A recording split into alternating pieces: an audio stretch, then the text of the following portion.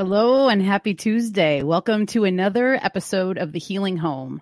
I'm your host, Michelle, and today I am super excited and honored to have my guest, Chance Garton of the Innerverse podcast. Chance is one of my favorite people, and I am so excited and grateful that I've got to meet him and have been getting to know him over the past almost year now. And he is just such an inspiration to me. And I'm just very, very stoked to have him in the Healing Home tonight. And we're going to be talking about his sound healing practice, maybe a little bit about how he got into it, what excites him about it. And also I wanted to just pick his brain a little bit about his journey as a content creator, because Chance himself has been at this game for almost a decade now. And that's one of the things about him that inspires me so much, because he is just one of those people. You can tell he's a go-getter, and he's always thinking and he's always on his toes. And I'm just so grateful to have him in my life.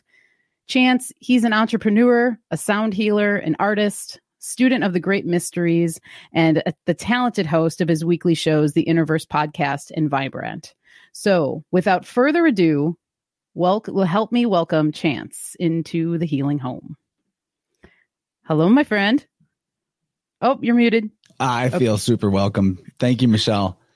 It's really great to be in your house for a change. You have graced my channel with many appearances, and your knowledge has been invaluable, and all the kind things you said about me, I feel the same way about you.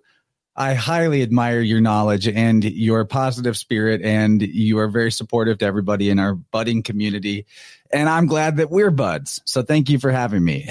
I feel really happy about this. I'm looking forward to our talk. Yeah, thanks, man. I can't even sometimes express in words how I'm so grateful for you and the community that you've created. I mean, basically kind of seemingly from the ground up, correct? I think they did it. I just was making videos. Nice. Well, it's really awesome. And there's just so many beautiful minds and beautiful people, beautiful hearts that are all around together. So it's something beautiful. That's for sure. So it wouldn't be anything without the awesome guests like yourself who come on and teach us. So I learned how to drive the live stream pretty well. And I have a few topics that I'm knowledgeable about, and I love to talk about those things. I have general knowledge about a lot of things, but overall, it is a group effort. Sometimes the one in the host chair kind of gets like the accolades because it's their house or whatever. But again, none of what I have managed to achieve as an entrepreneur would have been possible without many, many, many people, hundreds of people at this point, coming on and sharing their spirit, their passion for what it is that they want to talk about. And ultimately, that's what inspired me to do it, to become a podcaster. Was I wanted to capture, if I could, that magic of people who are doing what they feel authentically called to do on a soul level and making that their livelihood somehow, or managing to do that while holding on, not going broke. I wanted to know, like, how does one actually transition from normie job on the Kronos hamster wheel, rat race, etc.? How do you transition from that into an authentic and spirit-led life where creativity is daily, regular, it's your spiritual practice and your vocation? Like, how do you combine those things? And turned out nobody could actually tell me how to do that.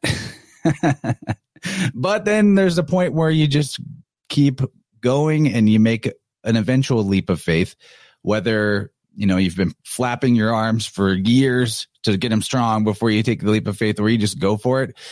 What I have learned, and now that I've, done the leap of faith myself, what I have learned are some of the secrets, if you will, that I was looking for from other people that I feel like maybe you don't get to hear or you don't get to realize until you're ready for that. So no matter who you ask or what you look at, you're never going to know until you know, because I think knowledge, all knowing really is remembering. And that remembering happens whenever we have more wholeness and coherence in our personal energy field. I heard the greatest statement, well, hyperbolic, I get it, but like a very great statement from Owen Benjamin. And he said, the full armor of God is keeping your own energy in your own battery. I was like, that's it. Because the more of your own energy you have in your own battery, you just know stuff. you remember stuff that you spiritually know. Maybe you figured it out in previous lifetimes, or it's just innate to being a being that certain dynamics of how life and energy flow are known to us because we are life and we are energy. But whenever you don't have that juice in your own battery, it's like every drop of juice that you don't keep in your own battery that you feed to vampires and you self-victimize, playing the role of the empath who's been wounded by all the bad men and bad ladies. Each drop of that juice that you lose is like an epiphany, you know? And there've been times in my life where I totally recognize that, where I'm like, I come to a realization, I have the epiphany, and I'm like, wait, I've had this epiphany like 3 times. But when my energy dips lower than a certain point, it's like that information is not accessible. I'm not at that frequency, for, lack of a better metaphor. So I feel like I'm at a pretty good frequency nowadays. And there's always more balancing to do and more growth and getting stronger and getting smarter. But overall, that's kind of a nutshell introduction. I don't know. Yeah. You asked me something.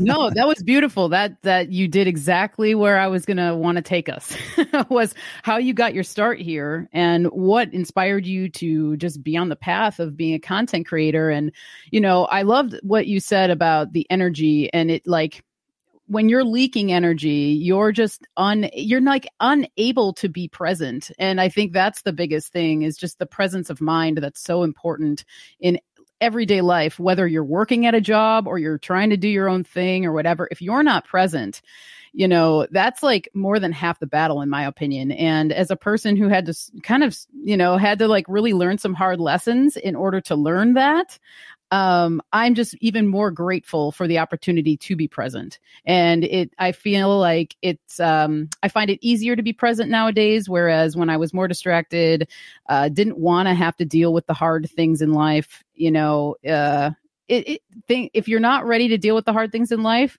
life just gets harder. What do you know? It's like really this really weird, funky thing.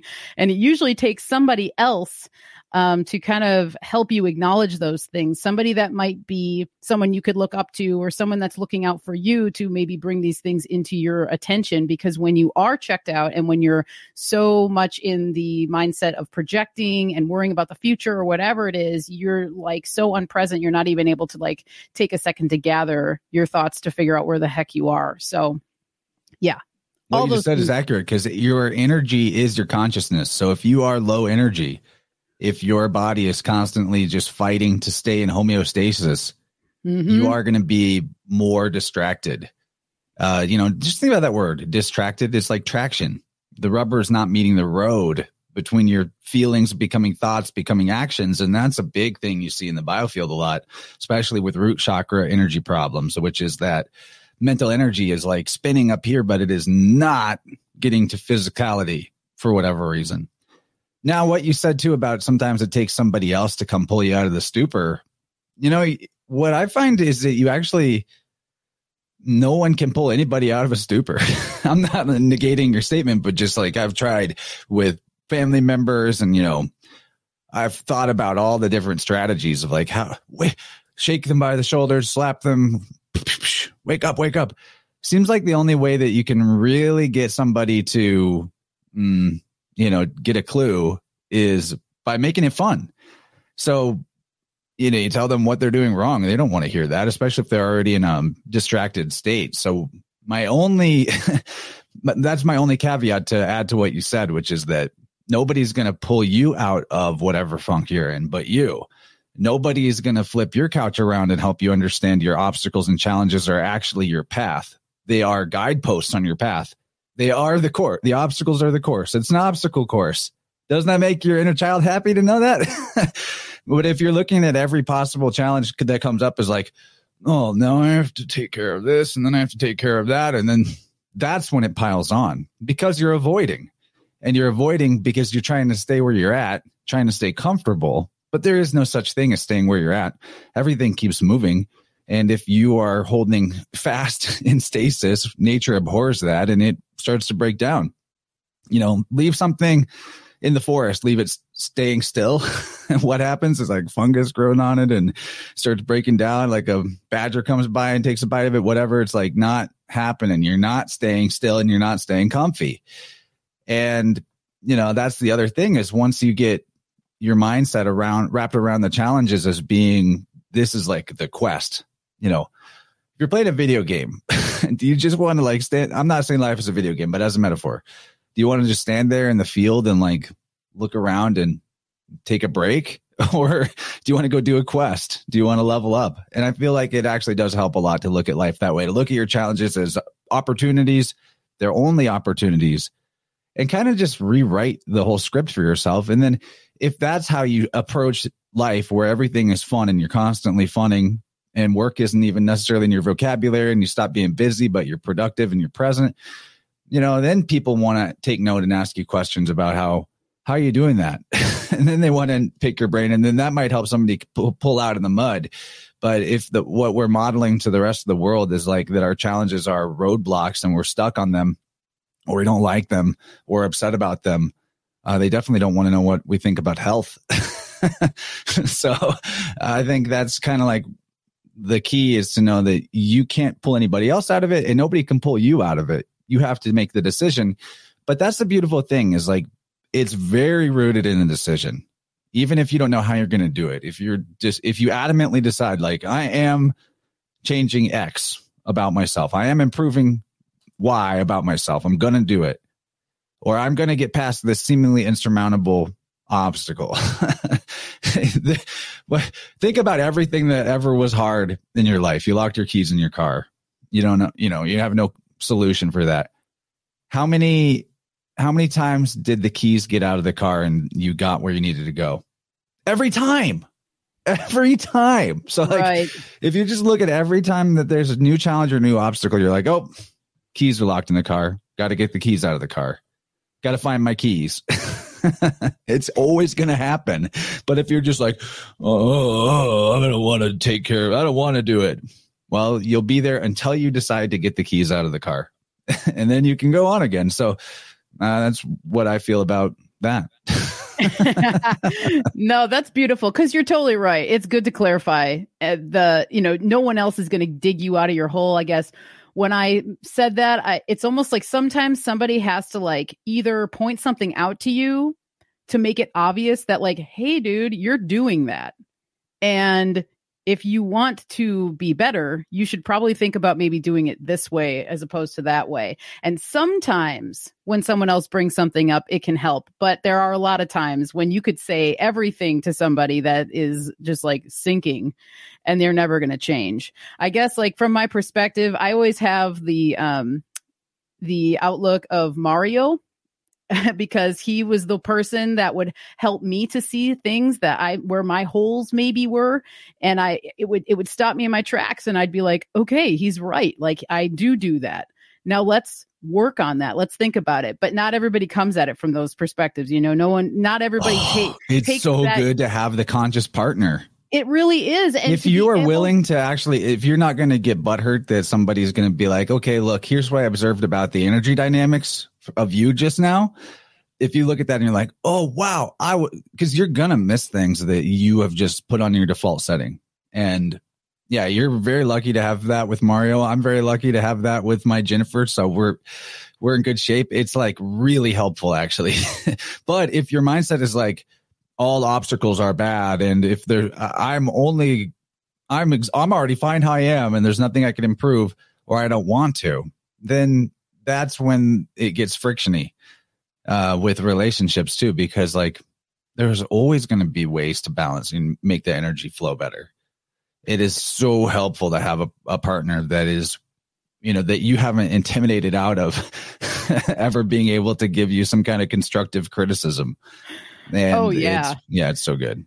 It's like the greatest gift, and I swear it's the gift that keeps on giving. And so I'm just so grateful for that, and grateful to hear that you and Jenny have that going on and everything else, because dude, yeah, I mean, tough love is seriously one of the greatest gifts that has come into my life.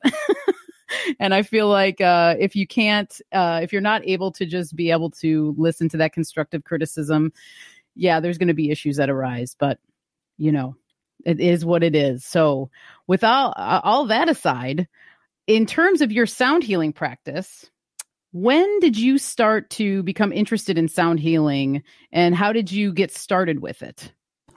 This is great because I want people to come away from this conversation not looking at me like, wow, he's a magical sound healer guy. He really knows sound. He understands frequencies and he has the occult esoteric knowledge and special powers. No, no, I really want people to come out of this with like, I could do that. I could be doing that because at what point in history did like every man know how to change the oil in the car? All right, now raise your hand if you can change the oil. I can, but I've never done it. I mean, I don't know if I can. I know that I can, that I'm capable, but I have not done it. I don't have the neurons connected and the memory pathways. And like, I'm not currently someone that does that, but I could do it. And so I feel the same way about tuning. Like it's like an oil change for your body, for your biofield. And I think we could all learn how to be putting this stuff to practice. So I was able to, I started this in 2019. I think that's where really the journey began for me. I heard Eileen Day McCusick, who I have to stress that like, if you are even slightly interested in energy and sound and things we're talking about today, go check out Eileen Day McCusick's YouTube channel. Her books are incredible. So the first one is called Tuning the Human Biofield. That one is great if you want to learn how the process works in depth and kind of hear about Eileen's journey to discovering the method. And then her second book is Electric Body, Electric Health. And you can find some great conversations with me and Eileen on my channel on Interverse. She's a personal hero of mine. And so I heard her on, I think, the Higher Side Chats, maybe before that, possibly as early as like 2017 or 2018. But then I heard her on Crow, and I had heard of her before. So I know I heard her somewhere else, but heard her on Crow in 2019. And something was just like, there were bells going off in my brain. Like, this is it. Check into this, check this out, and I've explored alternative modalities. I'm an avid podcast consumer, like probably most people in the community. And not everything that I hear about is just like shooting an alarm bell in my consciousness, like, check this out. And it was like huge. So, listen to those when they come in, go explore it. And I got her book. I read it pretty fast, the first book. And I got myself a set of tuning forks. This is all in 2019. But actually, let me back up. Before I got a set of tuning forks, I got a sonic slider. I've told this story before, but I will retell this because this is a really important part of the story. So this is a sonic slider. It's a weighted tuning fork. You can get one at the Biofield Tuning Store. And, if you're going to be doing work on yourself or a loved one or pet, this is like, you could do everything you need with just this tool. Even though it's a weighted fork and you don't hear it audibly, it's for putting on the body directly. You could even tune somebody's biofield with this, because I watched Eileen doing it at Music and Sky Festival. She was tuning people with a slider, and I was like, wow, I guess that makes sense, because I've tuned people in places where it's too loud for me to even hear the forks. It's not about the audible sound at all. There's nothing about the process that necessitates like physical atoms being vibrated by energy waves or any of that. It's like kind of wild at that level, because it gives you some experiential knowledge of the all is mind principle of Hermeticism. But anyway, I first got a sonic slider because I wanted to do some work on a shoulder injury I had. And she talked about how it's good for healing injuries. It's good for so many things, really anything.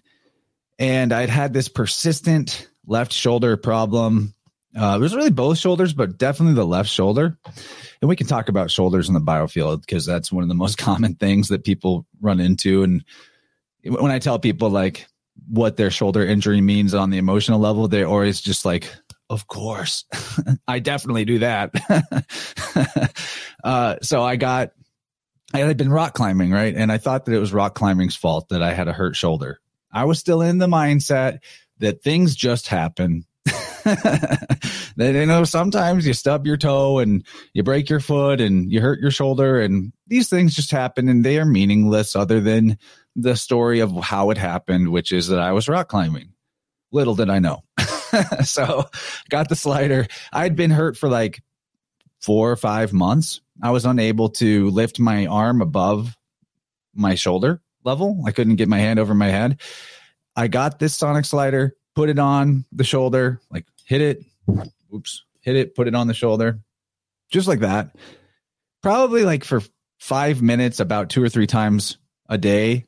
And by the third, like, so no more than like 10 or 15 minutes of actually using it. Did that. By the third day, actually the pain got better like the first day. But by the third day, I had full range of mobility again. And I was like, I couldn't believe it because I had such a problem that I had quit climbing. I would take like a week, then 2 weeks, then a month off from climbing. And then I'd come back and I'd be like, this is still messed up. It's not getting any better.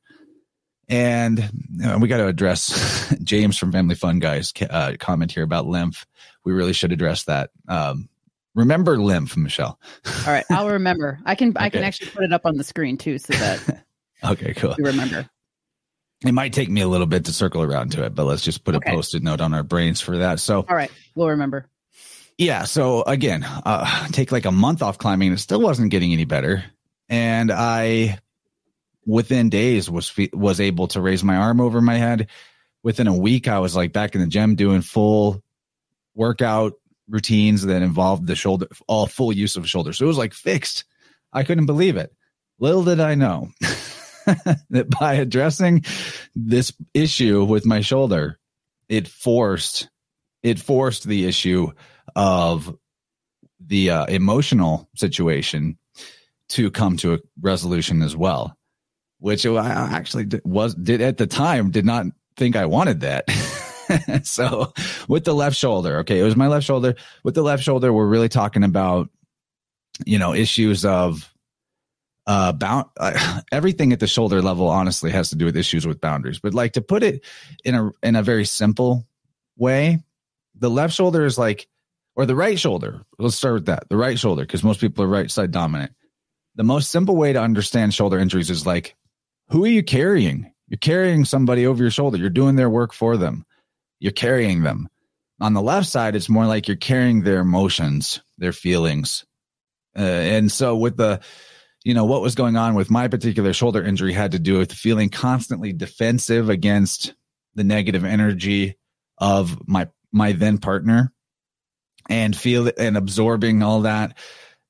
She was very traumatized from certain things. I was in the position of like, if I just try hard to fix her, everything will be fine. And I'm not saying now that she's broken. I'm just saying, like, there's something to understand that whenever you are in this posture of feeling constantly attacked by other people's negative energy, it has a lot to do with the fact that you're choosing the role of victimized empath versus psychic vampire. So, and I had issues going on with both shoulders. It was just worse on the left. And I think that's because I'd also recently gone through some loss of family members, like grandmothers. And so there was that's also a left side of the shoulder thing, more on the front, which is stuck sadness stuff, grief, loss, etc. And that correlates to more areas than just the shoulder. The shoulder is sort of like the boundary between the heart chakra and throat chakra. So there's a lot of overlap with those. And in terms of grief and sadness, the lungs really hang on to that too, not just your physical heart. But I'm kind of getting into tangents. So I did this tuning on my left shoulder with this sonic slider, fixed it up. And then, within a few months, I was single. Wow. And it had been a very long-term relationship. So, if you fix the physical problems, the emotional problems are going to sort themselves out. The interpersonal relationship problems are going to sort themselves out. And you're going to have the throughput and the juice to do what's best and right for yourself. And on the other side, if you sort out the emotional problems and the interpersonal relationship problems, the injuries will get better. So I think that's why we have this system of mind, body, spirit, so that if you get stuck in one of those areas of that triangle, you can advance in a different area and get past the blockage where you felt stuck. Does that make sense? Yeah, totally. That's beautiful. And we'll get to lymph because I'm very interested in that as well. And lymph is one of my, and I think everybody should pay attention to it. But I think, I don't know, it's just always something I'm really looking at, especially my own body. But I'm glad we started with the shoulder because I have my right shoulder. I've had an injury since probably 2000 and it was 2005 when it happened. And ever since then have not really, I've been able to strengthen it by working out and lifting weights and stuff like that. But I've never been able to get it back to like my regular normal shoulder. So anyway, I did want to ask you about shoulders and I've heard you talk about it before, but. So Michelle, yeah. Are you an angry person? I would say no. But I would say when the injury happened, I'd say I was. Exactly. Yeah. Yeah. So I'm going to use this as an example that the right side of the heart chakra area and the shoulder being the borderline between throat and heart, really a crossover, they sort of merge there. What you're dealing with that shoulder is holding back aggression and assertiveness and unexpressed anger. So at that time, it sounds like you had reasons to be angry, but you were holding it in.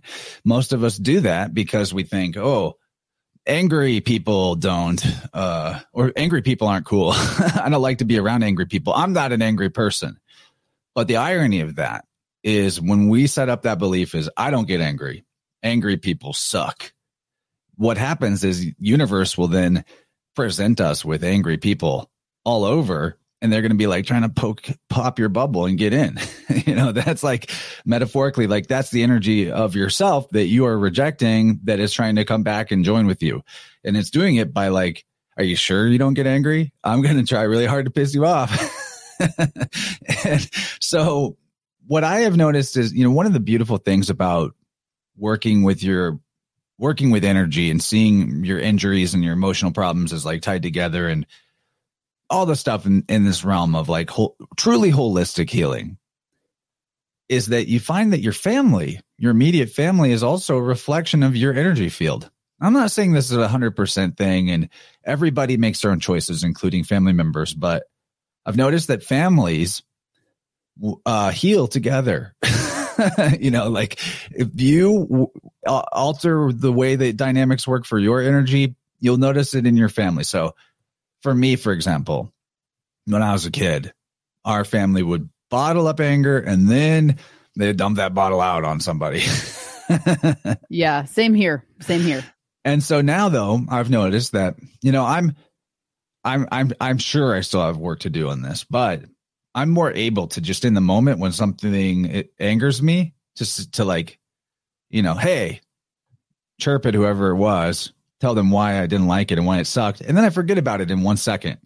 But if you don't chirp at them when they piss you off and you just like, you just feel the pissed off, but you just don't say anything, that is what adds up. And that's what starts to wear down in the heart chakra region, the throat chakra, shoulder, thyroid, etc. So, I have noticed that since I've worked on myself in this way and continually do so, that my family members, my mom, my dad, my sister, they don't blow up at each other like they used to. They will still make each other mad. But whenever somebody makes somebody mad, they tell them why. The person hears them and is like, maybe they do or don't agree that they did something wrong, but everything's out in the open and it's expressed at that time. And then nobody like bottles and it doesn't come back around later and explode. So there's a place for anger. It's super important. We could talk more about anger if we wanted, but just with your right shoulder, it's probably related to holding back assertive energy, aggressive energy, anger energy. So, what I would do if I was you is I would set up like a little time for myself to, and this strategy can work for anything at any point in your life. But since you know when it happened and some of the dynamics in your life that maybe were bringing in anger that wasn't getting expressed at that time, if you could guide yourself through a type of meditation where in your mind's eye, you go and meet Michelle circa 2005 and you see her as you see yourself now, in as much acceptance and love as possible. And you talk to her in your mind and ask her what's wrong. What are you angry about? And then listen to Michelle from 2005 tell you everything that she was angry about and not expressing till she gets it all out. And then authentically appreciate and love her. Accept that she was angry. Do not deny, do not say that she was wrong or bad. Accept the wholeness and beauty of her as she was in that moment. And then, see what happens from there with the shoulder, because I think that there's this fascinating thing that happens with stuck energy in our biofield. There's another way you can look at it is it's actually fragments of yourself that you left behind. And I say almost, but it's like kind of literal that if the stuck energy is compartmentalized enough and there's enough of it, it's almost like you actually have a copy of yourself from the age where it was happening that lives on the psychic plane and is like, I think what people see as demonic attachments is really that it's like fragments of themselves from a certain age, and those fragments are stagnants. Yeah. Dude, totally. Wow. Thank you for that. And that's a beautiful meditation idea. And I'm totally going to do it because I know that there's I always will blame the, it's the rotator cuff. Like I tore a ligament. I can tell because it pops out, when I do certain movements. But I'm always just thinking about what this means. And I've thought about that moment and all those things, but that meditation will help me to go through that. Cause that's really beautiful to kind of just accept yourself as who you were in that moment. That's beautiful. I love it. And what it works for so many things. I believe pretty common that I actually do lead people back to a traumatic, there was a client that had an abortion when they were 14 and needed to be guided back to meet that version of themselves and send them love, because that version was a really fragmented fragment. Man, it was there was a lot of self-loathing tied up in that fragment, and that can be one of those powerful parts of a session. And that's not even, the forks aren't even an aspect of that. The forks, to be really clear about tuning, in my opinion, it is not really about the sound healing you. The forks are like a detection tool that help you find where and what and where and when, right? And then we bring that into consciousness, bring that into awareness, and then it's really they're making a choice how they want to be from there and what they want to believe about themselves.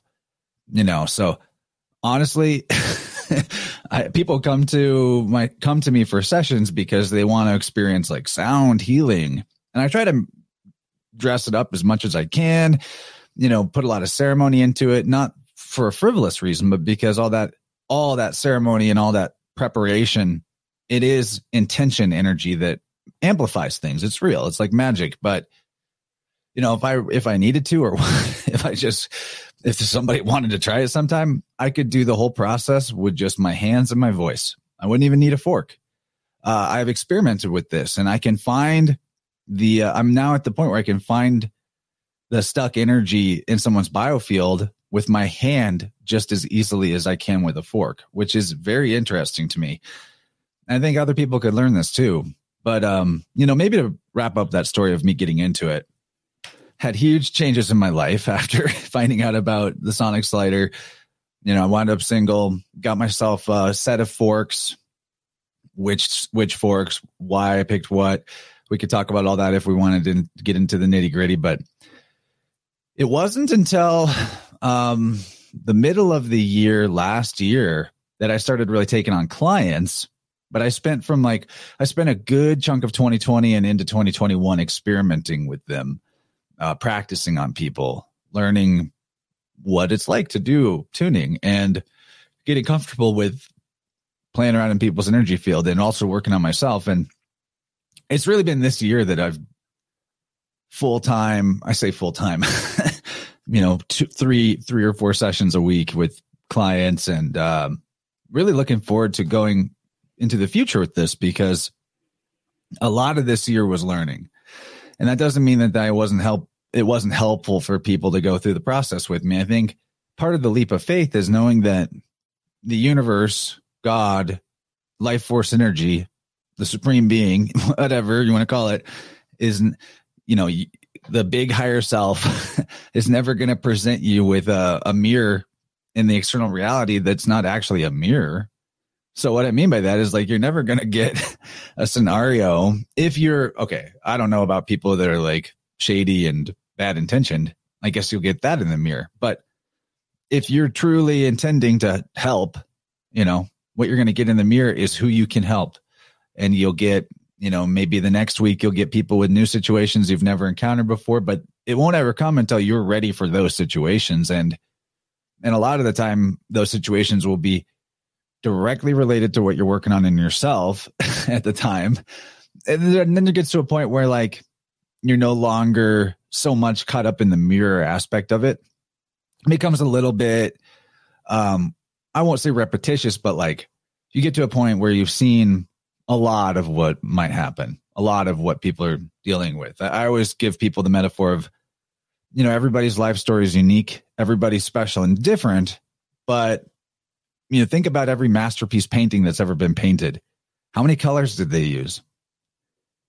Then that's it. So we're all composed of these emotional energies that have a certain spectrum to them. And we identify those with the chakras, but we're all way more tuning a lot of people has shown me we're all way more similar than we are different. We're all dealing with the exact same types of issues, but with just different narratives attached to them. And a lot of times those aren't even all that different. So that's true. Yeah. And I always love the thought of just like what you're presented with, the things that you can handle. God, the creator, whatever, never gives you something that you can't handle. And that's something I always try and keep in mind when anything's happening in my life, good or bad, because you have to be able to have a balance. And what comes to mind when you're talking about how you like to practice this modality of healing is that you're a sound shaman. It's more than like that's what comes to mind, because the term sound healer can kind of be really broad. And I mean, we've talked about this. I've heard you talk about this, but it kind of can be even become a trap that people fall into, like in the New Age movement. And then it becomes this whole woo thing. And it's almost like this label instead of actually doing actual genuine healing, which just from the way that you talk about it and what I know of you, that you are actually really moving major energy for people. And it's not just this surface level, like, oh, I'm a sound healer and this and that. And it can get really whimsical and just get lost, which would actually just create more damage than anything else, Well, it leads to a lot of bypassing for sure. Totally, man. Just ignore. And, I want to add, to wrap up a thought real quick, and then please continue. But when I said that it gets a little more sort of mechanical or like repetitious in terms of you're not getting into the mirror so deeply with, whoever you're working with being in a direct reflection of what you're having problems with right then. I think that that's sort of like you get to a point of balance where I'm not saying it's perfection or anything. I'm not perfect or anything, but that you're doing more like, your interface with the client is more like regular maintenance for yourself rather than like, I got to heal this and I got to fix that. It's more like, okay, here's my dose of regular maintenance, because when I'm, when I am working with the client, especially in the preparation to really be in the zone, I have to keep myself in the zone. So, I tell people that when, pricing wise, that's what they're paying for, not for just the hour of forks, but for me to be in the zone. There's a lot of stuff on the before and after that people don't see that, I should be doing for myself anyway, but that a lot of us struggle to do, like our movement practices, like our meditation, like our grounding, etc. A lot of us struggle to do that because we're on the hamster wheel.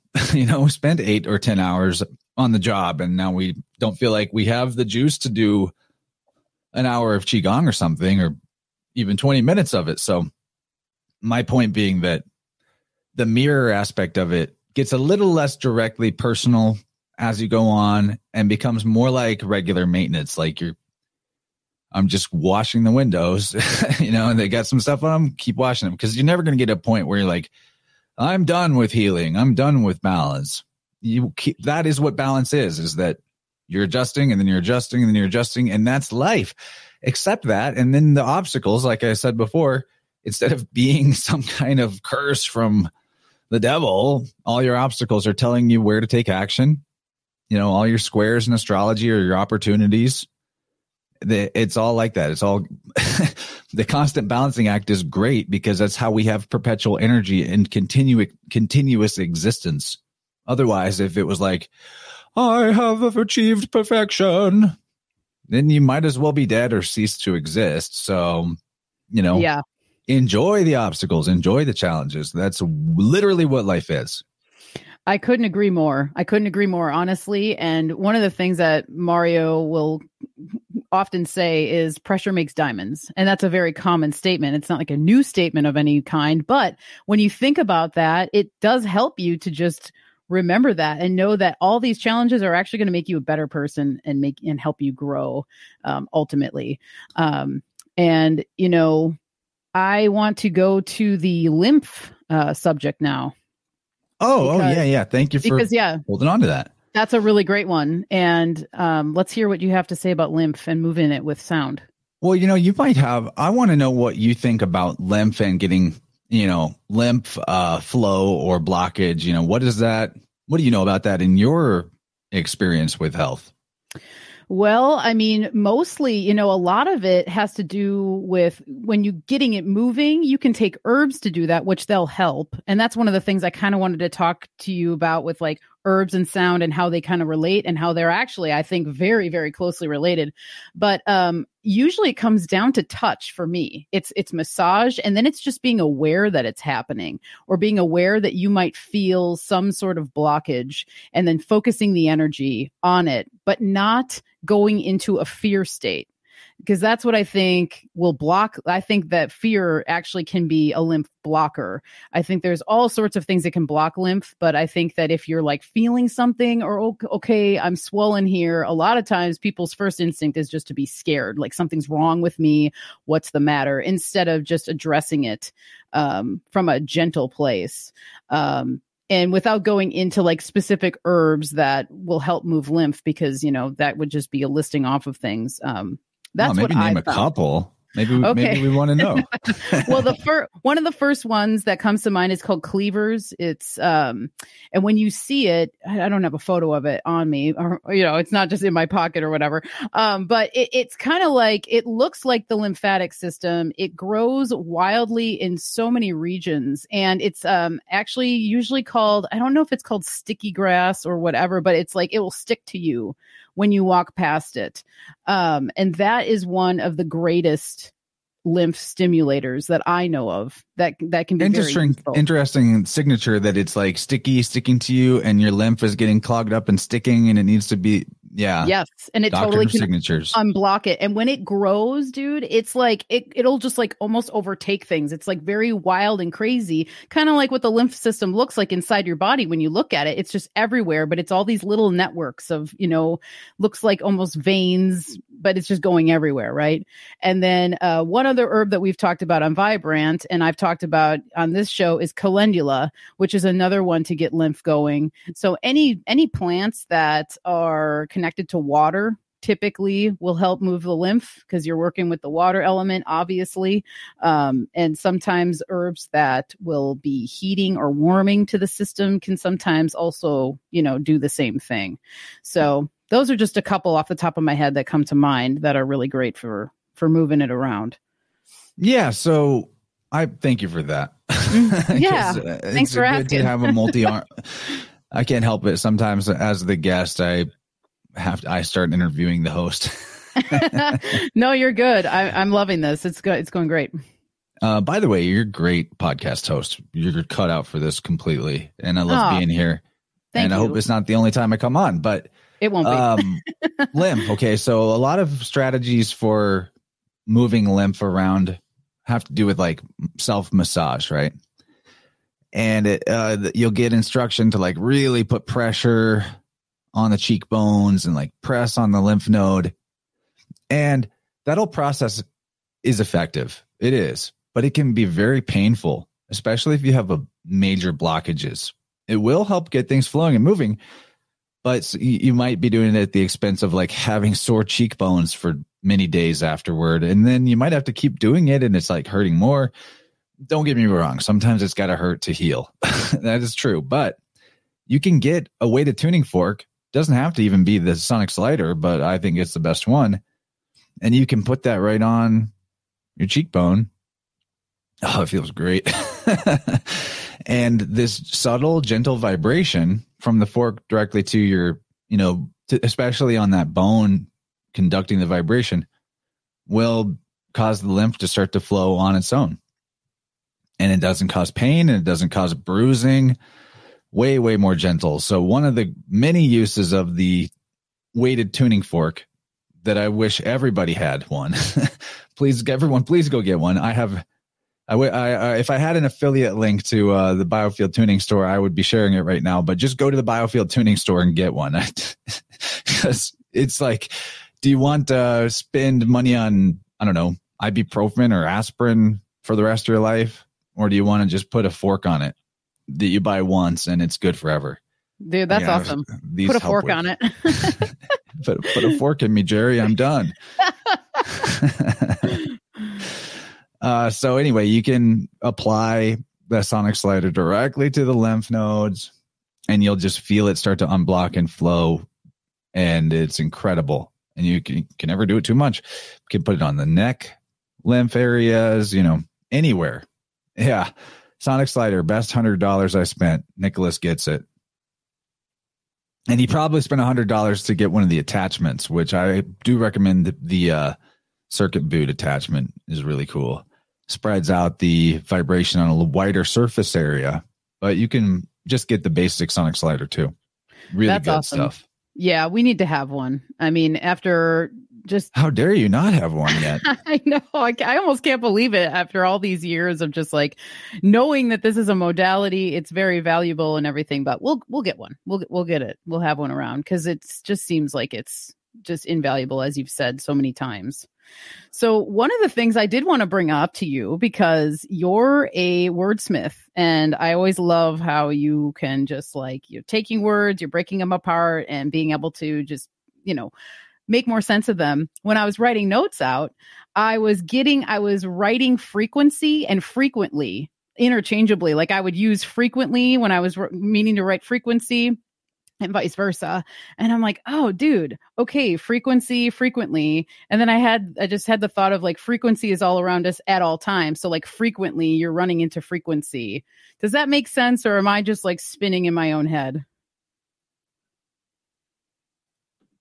Something related. Frequency, and they're both from a Latin word that relates to like a crowd or a gathering. Okay.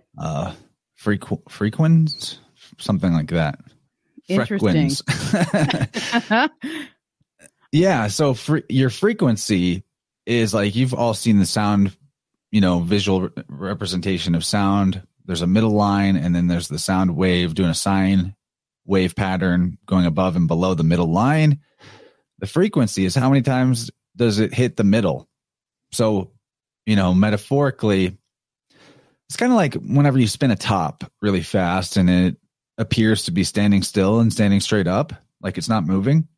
It's the same thing with frequency. Whenever you hear the often horribly misunderstood, raise your vibration, raise your frequency, it's not that you literally need to vibrate more.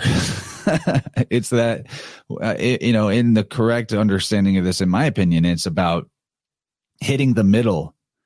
Being so in the middle, so centered that it appears, if your frequency was so fast that up and down was hitting the middle so rapidly that it looked like just a straight line, that's what I'm talking about. Does that make sense? Kind of like a top that appears to be standing still. So, how frequently is your frequency being centered? How often are you getting yo-yoed to the left or the right, the ups and the downs, the highs and the lows? How often are you remembering to center yourself, to still yourself, to be in the stillness? So it's not about vibrating like, ooh, it's about finding stillness in an interesting way. Yeah, that makes sense. So and we literally want to lower our vibration, but metaphorically raising your vibration is symbolic of being more in the middle. Yeah, that makes sense. Because I always do think about, there's like a diagram of like always staying at zero, there, instead of, getting really, really excited or really down, trying as best you can to be at that middle point. So that relieves you of having high expectations for something and then being let down. You know what I mean? You could go on with all these examples, but that's what that makes me think of. And I just loved that little connection I was having with the frequently, and thought that there'd be something that we could dig on in that. Oh, yeah. That's a great thing to bring up, because you do hear that all the time, like raise your vibration, higher frequency. Yeah. I don't know if you've heard, like, this high frequencies can be freaking annoying.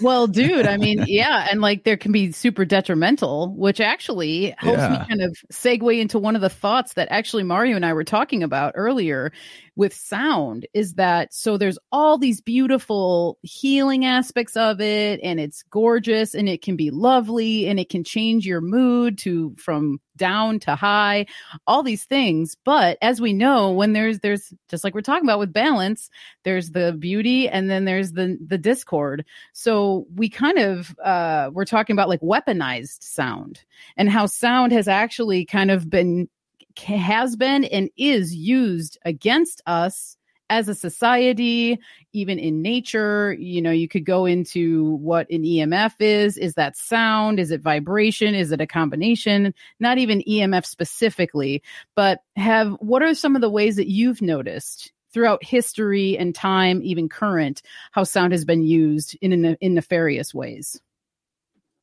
Whoo! There's a lot of possibilities there. So that's why I was first of all, to talk to you about it. Infrasound is a really interesting idea. So about infrared, which is below red on the spectrum, below our visual capacity. There's also sound that is below the human audio capacity to hear it. And there are even, as far as I know, I wouldn't be able to tell you which, but I think there are even animals that put off infrasound as like a way to mess with their prey or to throw off predators, things like that.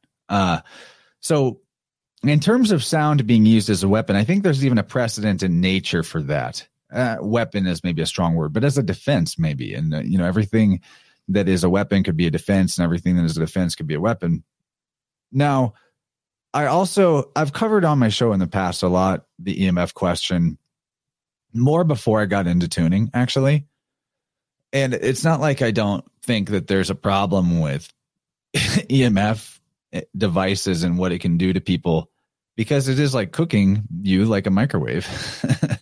And we need to talk about music and sound from a cultural perspective. So we'll circle back to that. Don't let me forget about that in terms of things that we think are innocuous and how they might affect us. But, I've come to a different personal, I'll call it a belief. I wouldn't say I've like done the science on it or anything, but I've come to a bit of a different belief about these dissonant vibrational patterns.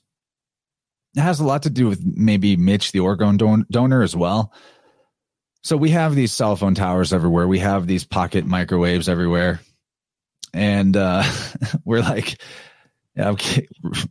radiating our balls all the time with these in our pocket and wondering why our fertility rates are lower and all that. But to maybe put it in a nutshell, this is hard to put it in a nutshell, but seeing how effective Mitch, the orgone donor, has been to improve the frequency environment in his area and many places, honestly.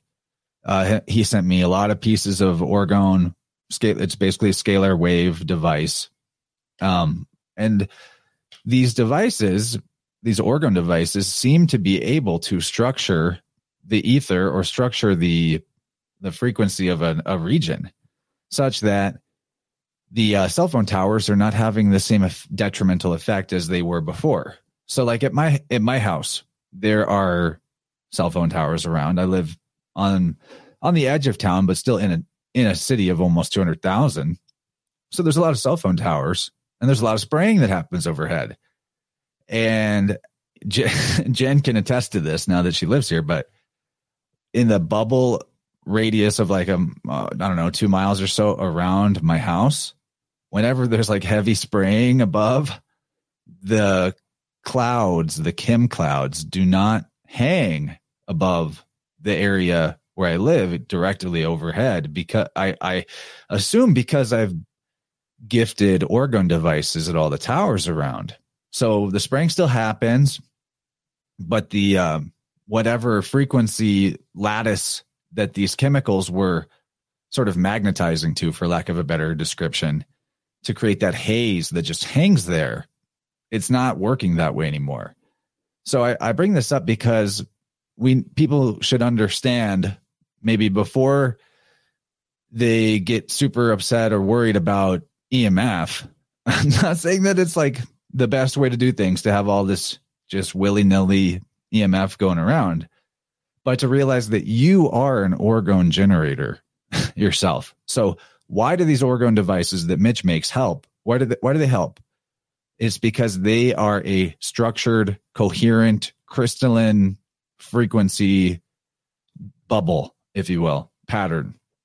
And what we know about nature, especially from the perspective of tuning, human tuning, is that, I say this a lot, harmony versus dissonance. Harmony wins. You learn about in physics class like entropy, and everything's slowly getting colder and slowing down and everything's falling apart. But they never talk about the organizing, self-ordering, self-healing, self-correcting nature of nature. But it's super important. In fact, it's way more powerful than entropy. Entropy is just like unresolvable dissonance or unresolved dissonance. And usually it comes about from exactly this entropic, decay comes about from the exact same method as in your own life when you refuse to take on your obstacles, when you refuse to go through the challenge, which is that the stagnancy, the not moving, is what causes this entropic force, whether it's in the form of fungi or heat dissipation, to come in and, break things up and break things down. So where I'm getting to with this is that if you personally are holding a coherent, back to what I said, the full armor of God is keeping your own energy in your own battery. If your energy is in your own battery and it is coherent, structured in a, proper, good way, then do you really think some stupid EMF radiation is going to hurt you or kill you? Like you're going to transmute that. So like, your aura your aura is a protection layer. It is a shielding from EMF. Your aura shields you from EMF. That's what it's there for, to shield you from all kinds of everything across the spectrum. It's your bubble. It's your protective layer. Just because you can't see it or you're not aware of it doesn't mean that's not what it's meant to be doing. So back to what I said about coherence beating dissonance. All you need to know is to understand that this is a law of nature. This is a law of nature. Is go find a video of it or do it yourself. Get a bunch of metronomes and you set them all off in a room together at different timings. Metronomes like tick, tick, tick, tick, like for a piano. Get 50 metronomes, set them all off in a room together at different timings, at different times. Come back later. They will all be ticking together in perfect sync. No one's ever explained why or how that happens. It's because nature has a self-ordering, self-organizing principle where coherence put next to dissonance, the coherence or trains the dissonance to become coherent. So another way of looking at it is like the all is mind, right? We exist within the imagination of God. Everything is mental. Hermetic law. Well, whenever two minds come together, the mind that knows that the other mind is a part of it is the one that entrains the other one. The one that thinks it's separate and different and not part of it is the one that's more easily entrained. And a simpler way of putting it is like put two minds together, the more coherent mind is the one that comes out influencing the less coherent mind. You know, like simple, obviously, like, you know, a professor of Latin that goes and talks to a 7-year-old about Latin. The 7-year-old is the one that's going to come across with their mind change and learn something, right? Not maybe that's a bad metaphor, but you generally get me. So that actually applies to EMF. That applies to your aura. If your energy field is coherent, if your personal bubble is strong and your boundaries are good and pure, and your aura doesn't look like Swiss cheese, then no, EMF is not going to hurt you. In fact, you're going to change the nature of the EMF around you. You're going to protect other people from EMF that are just near you or around you. In my opinion, you know, don't take that to the bank or whatever, but I think that's the case. I mean, I can see it because I've been skeptical about that kind of the whole time ever since it became like a thing, or then it was 5G, and then we're all waiting in the wings for them to turn on the 5G, and then it was like, they're turning it on in a month, they're turning it on in 5 months. It's so important for the manipulators and controllers and parasite type people to get you to think that something is hurting you. Very important. So they tell you, they sell you McDonald's, and then they show you Super Size Me, the documentary. They tell you everyone needs to get the cowpoke, and then they release all over the place the VAERS, you know, injury reports. It's very important. So they cover everything with 5G while at the same time telling you 5G, that's it. That's the kill switch. When they turn that on, we're all fried. It's over. Mount up, patriots. We're chasing Hillary through the sewers. We're going to get her, stop her from turning on the 5G. Dude, totally, man. And all of those things are literally just keeping us from healing. They just keep you further and further and further. And they're all victim consciousness mentalities. Totally, 100%, which keeps you further and further from healing and knowing yourself and all of these things. And so one of the things that came to my mind was just the body's innate ability to heal itself. But a lot of the things that are suggested to us from our doctor or from the news or whatever are literally do the exact opposite. So we're not even like allowing ourselves or our body the chance to get to the state of healing. And just something that we talked about in this little segment right here made me think about that. And I think it was you bringing up the ability of nature to be the healer. And I really do think you're right with our fields being able to protect us, because not only will it protect us from something like EMF, but it protects you from like the energy of somebody else that they might be projecting something. Although you do have to be aware of those things and like have your own practices to have boundaries with it. But we do have like a built-in protection system, just like our cells. And you know what? Like if you want to put silver threaded blanket over baby, or you know, right, cover your gonads with silver threaded underpants, there's nothing bad about that. That can only be good. Silver is an amazing vibration. Silver has so much information about it that is positive and helpful and constructive. So, you know, I'm not saying that you should avoid, like, that it's a waste to get the Spiro protection clothing that Matt Landman makes. I think that stuff's great, especially for people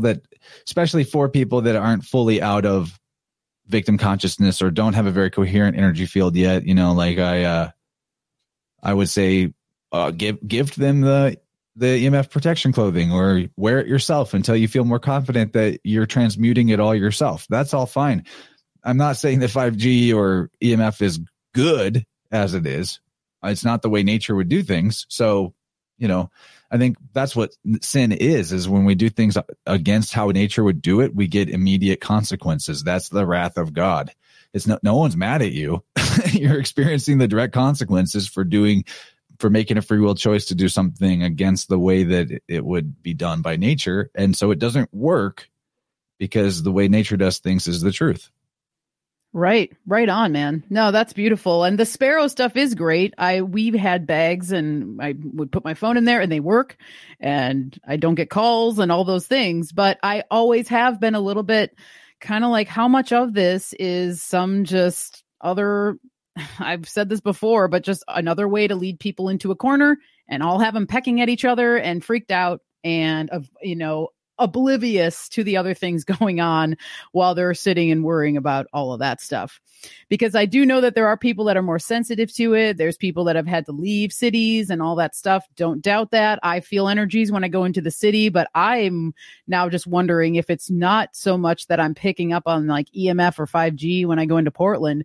It's more that I'm just picking up on the energies of everybody else around me and the sounds and the sights and the lights and the cars and the everything else. Well, that's the thing, is part of the journey of waking up, if you want to call it that, becoming more conscious, getting more of your own energy into your own bubble. Energy is consciousness. Consciousness is awareness. Awareness is feeling. And more of it means you're more sensitive, and you have to deal with that. You have to be able to, you have to process that. So you have to, that's the lifting weights aspect of wholeness, is that we continue on this journey. And then the more finely tuned your microchip is, the smaller of a grain of sand can throw it off. It is what it is. That's why some people can just subsist on a McDonald's drive-through diet.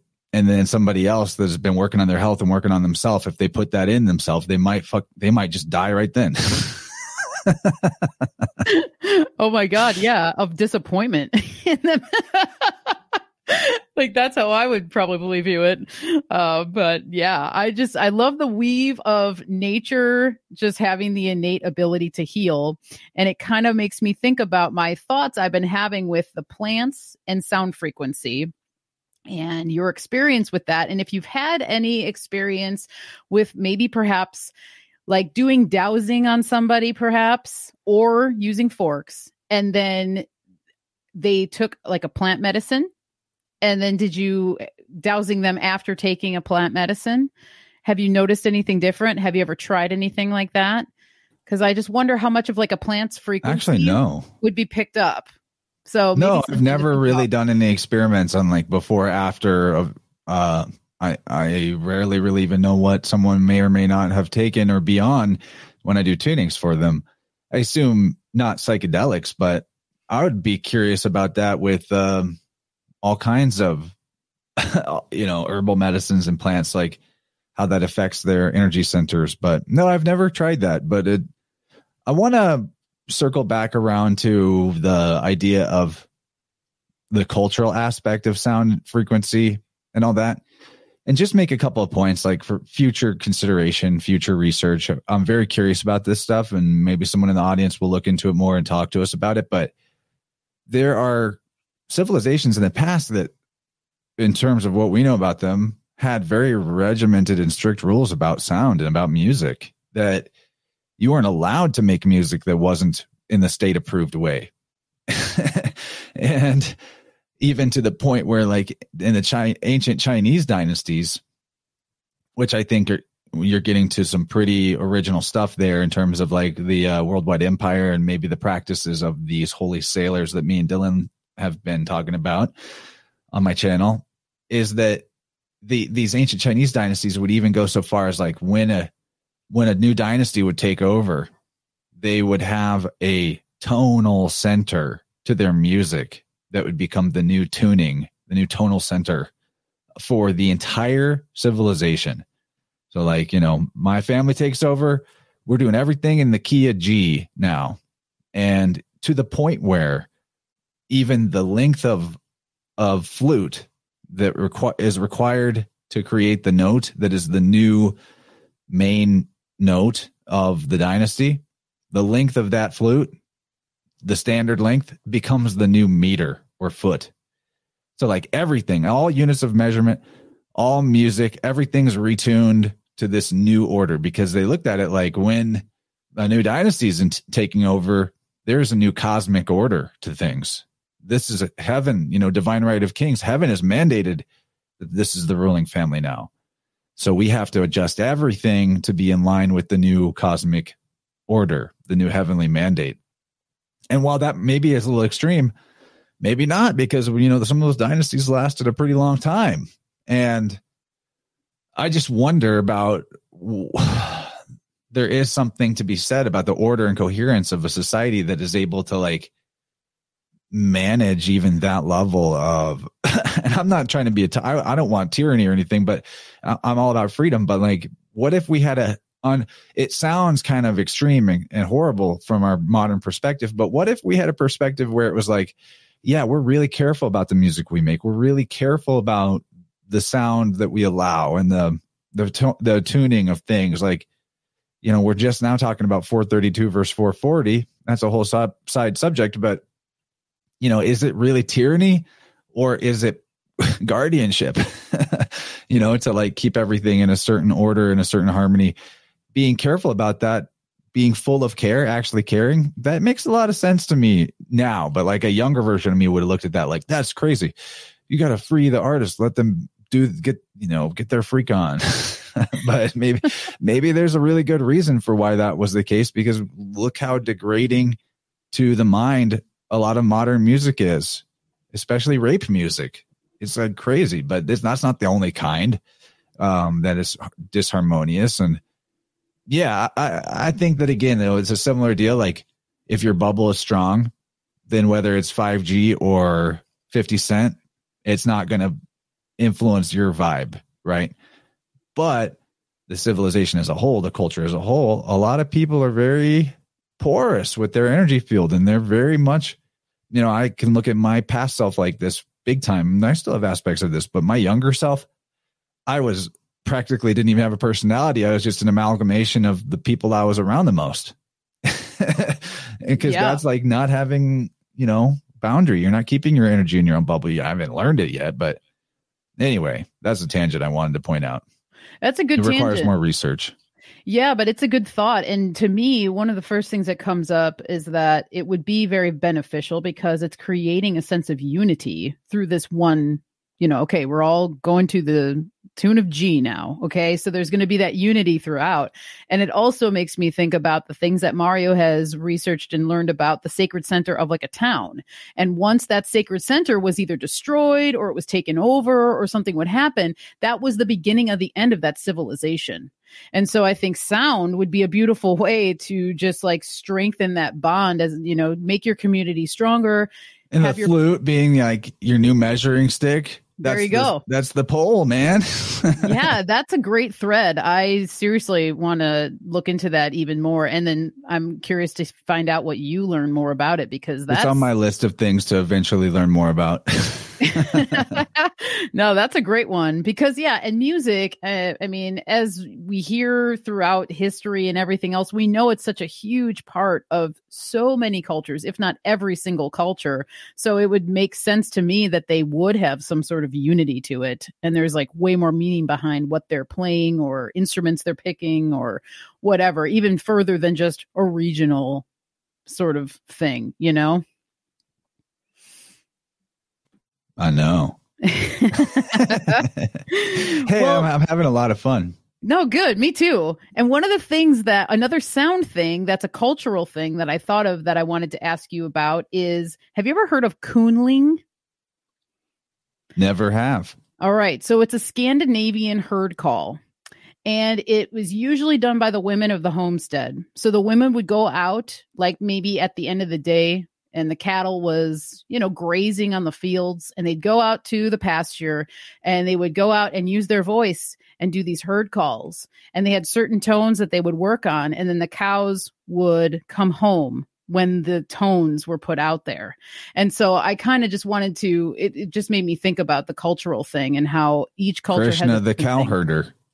Ah, interesting. Okay. Nice.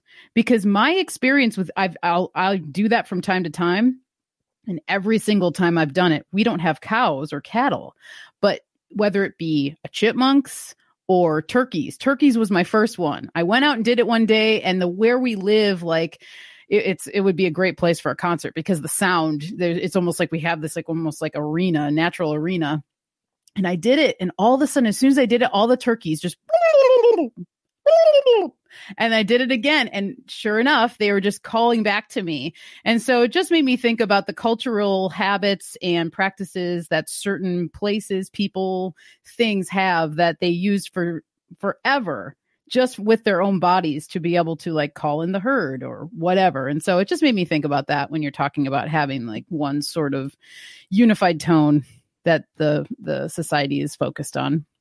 Yeah, it makes you wonder, like, we're also living beings like the turkey. So has somebody a long time ago figured out the way to like get the human cattle to like come in and give them their gold or what? Yeah, dude, I think so. It was probably like the Grateful Dead or something. Because I think about their whole wall of sound. I'm sure you've heard about that. Oh man, there's so much grapple with the Grateful Dead. It's insane. It's crazy. And I would literally intelligence agency straight up. Yeah. Cut from the cloth, baby. It totally is. And so that whole wall of sound thing, and if anybody out there listening has never heard of this, I encourage you to just look it up. But, they literally formulated their very own sound system, the way they set up their speakers, the way it was literally a wall of like monitors and speakers, and their sound, they have a particular sound. And so that's another whole way that they were manipulating people and getting them into the mood and all that kind of stuff. It goes deep. And that's just kind of goes along with that nefarious side of it. And then the whole, what was it called? Astro, what was that music festival just a year or so ago? I don't know. Astro World. Is that right? Is it Astro World? I'm pretty sure that's what it was, because I just remember hearing stories about these people. I was there, and then all of a sudden I was passed out and I didn't know what happened. I wanted to throw up, this and that. It just, the things that affect us that you can't see are, they go deep. They go real deep. Yeah, I came, we didn't cover this off, but I really came from music festivals and that culture. That was my road to here, actually. That was my road from being like a normal white Anglo-Saxon Protestant to, wearing this really cool shirt that I got for Christmas from my sweet lady. Nice. And having crystals everywhere and playing with tuning forks and being a podcaster and making weird art. All that came from my entry into music festivals. And that world was so amazing, awe-inspiring for me. And it's kind of funny, like, then the more I got into being aware, the more I learned about who I was, the more I began to see like, whoa, these are big energy harvesting operations. I'm not saying every music festival ever happened was bad, but like Astro World is the big shining prime example of something that happens on a smaller scale without the mass death and the ritual sacrifice. Well, I won't say without the ritual I've seen ritual sacrifice at festivals, that at least that I believe that's what I saw. And it's usually done with drugs, and there's some dark stuff that happens. And when you're on the medicine and you're not totally out of your mind or just in party mode, and you kind of look around and you have some energetic sensitivity, you see like little goblins on people and energy portals sucking attention out of people who think they're looking at the stage, but they're like, sending their life force into something else. And it's very bizarre. I'll just say that. I'm still wrapping my head around it, but I think like this idea of the festival as a sort of like a reward in training the masses of like, at this time of year, you get to come and cut loose and party, and you get to relinquish your slave duties for a while and have fun. Saturnalia, whatever the festival is. But I think that the occult forces that rule the world have for a long time been using this festival idea as an energy harvesting and mind programming tool, really. So that's like, I've done some shows on that in the past, but it's kind of a big can of worms that we probably won't open that wide, but it's a real thing. And especially with electronic music, the amount that can be done with, like, back to that idea of infrasound, subaudible, low frequencies, is pretty astounding. Just check out Mark Devlin and his works, Musical Truth 1, 2, and I think there's a third one now. Yeah. No, I'm so glad we went here, because that was one of the places I wanted to go to, because I know that is part of your journey, is going to festivals and things like that. And I I've often wondered the same kind of thing about it. And it's really, I mean, I know that you have eyes to see. And so it just is really nice to know and hear that you've had these thoughts, you've seen these things, and you've had personal experience with it. And so it could help somebody else who is in that, who maybe never saw it. And then they may have a memory and be like, oh my God, he's totally right. I have seen that happen. And even from a personal level, just Mario and I were invited to some show. This was like 6-7 years ago, I think, from a friend of his. It was at like it was downtown in Portland, and it was at the conference center, like where they have, all sorts of huge conferences, and they'll put on shows and stuff like that. And so anyway, long story short, we were there, and we were in that position of not really being in party mode and seeing all this stuff happening. And it was so intense. And we were just like, we are fish out of water here, man. Like, this is totally bizarre. It's not even really our scene. We went because we were invited, and we were gone very quickly because it was just not good. It was just to even say, it felt like it was some sort of sex trafficking, like, network thing. Oh yeah, that's a really big part of the festival scene. Yeah, I believe it, man. And where it was in Portland, it was like in the area where there's all these apartments and stuff, or not apartments, hotels where a lot of people stay when they travel from the airport or whatever. If you're staying in Portland, it's just one of the meccas, because the MAX train, which is like the public transit, goes right through their main bus lines, everything. It was really scary, actually. And it just really put a lot of these sort of things into perspective for us that we had never really thought about before, because we'd never been anywhere like that. And the symbols they were throwing up on the screens and everything. Well, even to this day, I would just am like, wow, I almost can't believe we were there. We were there to bear witness. And then I ended up going down this huge rabbit hole, and I researched the company that was putting it on, and they're super nefarious and all this weird stuff. And anyway, yeah. I believe the sex trafficking thing is a huge part of it, because drug trafficking, of course. Totally, man. All these two go hand in hand, because most of the time you need drugs to traffic somebody for sex. You need to have that as your control mechanism over them. Like, do what I say and I'll keep giving you your drugs. Yep, indeed. And as we've all heard, usually if you're in these rabbit holes, all these big events like the Olympics and the Super Bowl, all these huge events that bring in thousands and thousands of people, millions of dollars, are the places where these things are happening. And festivals are kind of like that. So, yeah, whoa, that's dark. That's a dark rabbit hole, but it's real. It's happening.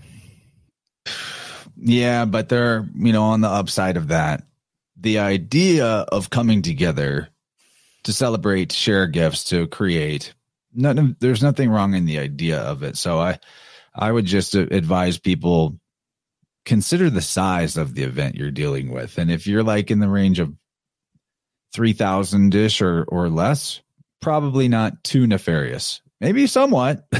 But if you're down to the range of like 200 to 600 people, probably a really legit place.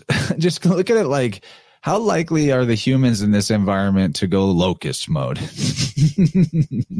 Because there's this weird thing where there's a certain number of people, and all of a sudden they're a swarm, and they're no longer like looking out for each other or trying to help each other. But normal human interaction would be that whoever you're around, you're ready to help if they need help, rather than just ignore them. So yeah, like I'll just plug Music and Sky Festival I was at this year in California, in Cuyama Valley, beautiful place, put on by Mike Winter from Alpha Vedic. That was amazing. That was that's the dragon that a lot of the light worker types are chasing in terms of the festival scene. That's really what it's all about. Coming together with a bunch of super shiny, super healthy, a lot of energy in their own battery type of people. There's nothing really quite like that. And then throwing in music on top of it and cool speakers, like that was a great event. So I'm definitely not against the idea of gatherings. It's just that you got to be aware of these larger ones. But yeah, we can change the subject. In a little bit, Michelle has given me the go ahead that we're going to do a group tuning session. Woo! So I haven't done one of those for a while, but about a year ago is the last time I did a video with a group tuning in it. and it feels appropriate to do that again right now. And I was really happy that Michelle will host that for us. So yeah, maybe I love that before idea. we switch formats and I get us into that, maybe if you have any further questions about tuning or about the group tuning before we get into it, maybe we can get into that. Yeah, well, I appreciate that you want to do this. When you pose that idea, I'm like, yes, that's awesome. So everybody get your headphones. Wear headphones. It probably will be a little bit more beneficial, but let me just throw this out there though. Yeah. You don't actually have to be able to hear the forks for tuning to work. Because it's not really, there is a very interesting science about like the effect of different frequencies and vibrations on your body, on your cells, on your organs. There is that, but you don't actually have to be able to hear it. I've done tunings in places where I couldn't hear them. I've done tunings for people where we weren't on a call even, and it still is effective. So that being said, if you want headphones so you can hear things better, go for it. But I would say like, when we do this group tuning, it's going to be what you make it largely. So if you can invest some attention and some stillness into the process while we do it, that's great. But I will not rule out that you can just keep doing what you're doing, go on about your business, receive this tuning, and have some benefit. I always tell clients that like, look, there's nothing you can do to mess this up. So don't worry. You're not doing it wrong. Don't worry about how well you can hear it. Don't worry about if you're meditating hard enough or any of that. Just, be open to the possibility and the awareness that comes in, and we'll go from there. I like it. That's great. That's a good tip there for people. And then I do, if I can ask one last question before we do this, have you noticed that there's certain frequencies that resonate better with men and women? Do you know what I mean? Like, is there a certain frequency that you always notice on a woman? It's like, okay, that really hits them. And then same thing with a man. That's a really good question. Actually, I don't have an answer to that other than, I don't know. For a long time with my tuning with clients, my methodology was that I associated. I just talked about this a lot on Rising from the Ashes podcast. If people want to hear me talk more about solfeggio frequencies, that was a really good conversation. That was Shout out homie Romy. That was a great conversation, by the way. I did listen to that. Oh, cool. Yes. Cool. Yes. Yeah. So for a while I was like, just 396 is going to be root chakra. 528 is going to be solar plexus, etc. Like 3 through 9 covering off your root to crown. And that was working just fine. But then when I talked to the Bigelson brothers about holographic blood, Josh was talking about how certain frequencies are more agitating to him when he's gone to like sound baths and stuff. And I was like, you know what? That's interesting. We are all different. So maybe I shouldn't take a one size fits all approach to what frequencies I'm choosing. So now what I do in one-on-one sessions with clients is, so like originally my method was like, I would start at the feet and work my way up and see how far we can get in the hour. And I would associate like, 174 with the feet, 285 with the ankles, 396 with the root chakra, 417 with the sacral, and up you go, like in order. And that was fine. That really was fine. But I decided to like experiment with maybe doing it more personalized, if you will. So now what I do is I'm like, okay, what chakra first or what chakra next? What part of the body next? And I have a table set up in front of me, and you'll see the table when we do this group session with candles and crystals for each of the chakra centers of the body. I have like a dummy body made out of crystals and candles, basically like a voodoo doll, but for good. And so I will like point my finger at the table and just go from one direction to the other and wait until I get a signal on, like I get a hit on one of the candles or one of the crystals. And then that'll be which area I address next. And then I will do the same thing with my laid out forks and be like, which fork? This one. So that's been my method lately. And I've noticed that most of the time there'll be like one fork that keeps getting picked. keeps getting selected. But also pretty commonly the fork that gives me the hit will be the one that correlates numerically to that chakra in the way that I had been doing it before. So I'm just kind of experimenting with that, giving people the opportunity, clients the opportunity to be unique and for their body to communicate a unique preference for them in that moment. And I would say it seems to be effective in improving the tuning sessions, but overall it's like they've been getting better and better as I've been doing them.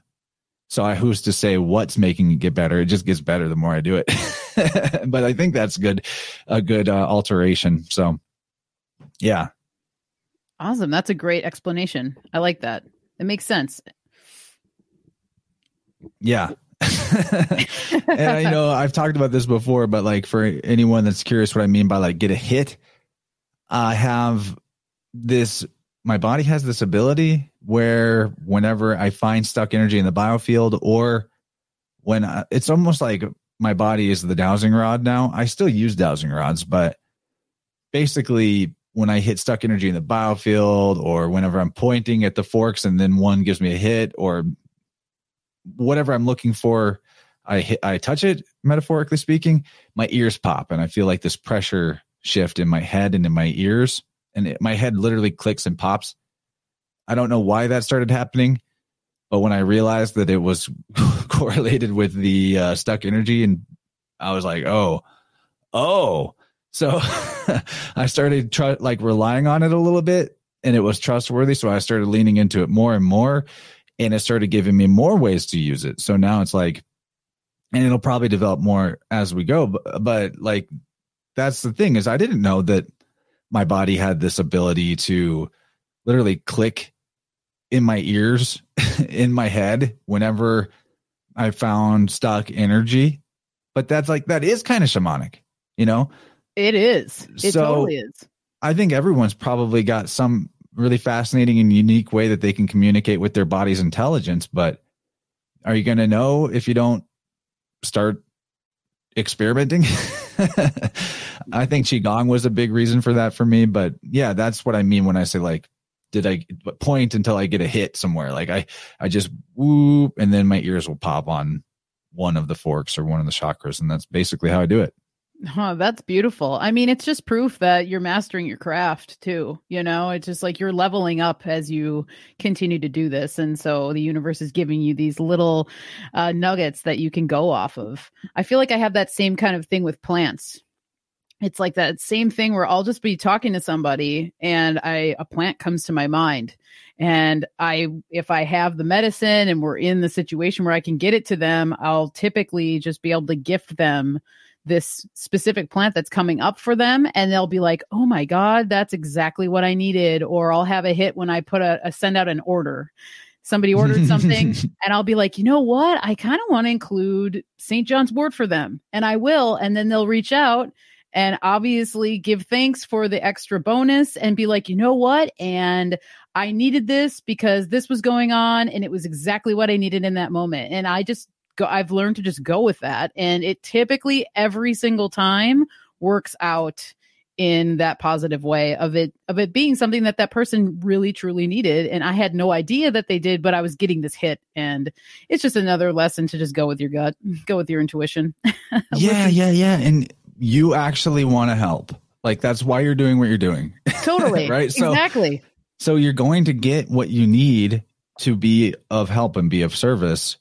And how it happens is kind of mysterious. Like, you know, there's a very Neptunian and murky aspect of biofield tuning where, an example, like I might be sweeping through someone's energy field and I hit a spot from where they're like 6 years old, and it's in the part of the field that relates to grief or loss. And I hit that spot, and then in my head, it will just pop up like pets. Or I'll even see a little movie in my head of something, and I'll be like, okay, so I'm getting I'll say this out loud to the client. I'm like, I'm getting the sense that you were 6 or 7 years old and something traumatic happened with losing a pet. And they'll be like, yeah, my dad killed our dogs in front of us to punish us when I was 7 or something like that. And I know that sounds a really harsh example, but like, that's literally an example that happened. but like it just pops into my head. Like I know that this is about pets and that I don't know how or why that works, but sometimes it comes through really specific. And that's also, I've learned to just trust it, because every time it happens, there's going to be a lot of room for me to just be like, nah, no, that can't be right. There's no way I could know that. What if I say it and I'm wrong? What if I'm wrong? Then they're going to think I'm not very good at being a psychic healer guy. I better not say it. So there's some battling with that ego aspect of it early on. And it's still every time I have to make the choice, like, no, I'm going to say it. I think something happened traumatic with pets when you're 7. And then they'll be like, then they'll verify like, yes, or they'll tell me more about it or whatever. And even when it's off to some degree, it still sparks in them like, well, actually, it's not that, but it's this. And that's what matters anyway, is for them to come to an awareness about something about themselves. So that's a big part of it, is you got to get over like the ego of like, what if I'm wrong? Or I'm not allowed to just know that, or I don't know how I know, so I'm going to disregard it. There's a lot of that involved too.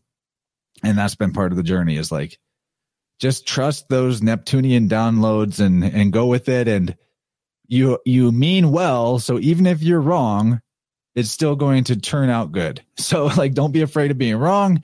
And like that, it's very important to not be so attached to being like a really good psychic that you won't even put yourself out there and just be like, I think it's this. And that's where a lot of the, for them, a very magical experience gets to occur, because you just told them something about yourself, about themselves, that you had no way of knowing. And all you were doing was waving tuning forks around in your living room. Oh yeah. But, like Gabriel just said, literally something clicks. Nice. Yeah, my ears literally click, dude. It's so weird. Dude, that's so beautiful. I love that. No, that's all just like such sound advice. And you are such a gem, Chance. It's so awesome. I'm just like really loving our conversation and where we went and everything else. But we're at almost about 20 minutes left, Mark. So did you want to get rolling on the Yeah, we should do that. Okay, if we go a little over 2 hours, is it okay? Oh, yeah, totally. Be directly watching the clock, but we'll shoot for about 20 minutes. Okay. So I'm going to need a minute to transition and give my camera lady my other camera. And yeah, I'm going to take you off of the stream right now while you're transitioning. Yep. Take me off of this, and I'll drop a message in the chat when I'm ready for you to bring me up on the other one. Okay. Sounds good. I'll be quick. It won't take me very long. All right. We'll see. Sweet. All right. Alrighty. Well, that was so awesome. Oh my God. I'm loving this so much. And I'm so grateful that Chance brought this idea up. And I hope you guys are enjoying it too. And it looks like we had a pretty active chat. Again, I know I've said this every single episode, but I'm trying to get better with paying attention to the chat and then keeping my focus on the interview. So just maybe I'll kind of come on in here and see what's going on. But it looks like you guys are having a super good time. And I'm just so grateful for this, because actually I've only done, and I wanted to bring this up to Chance to see what he thought about it. I've only done sound baths. So I know there's a big difference between, thank you, Stacy. Love you too. I know there's a big difference between like being in a room with a sound bath that just has the sound bowls going and everything, although that's awesome and beautiful. And I've had really great experiences with that. I've only one other time had an actual sound healing done with forks, where the forks were actually like placed on my body.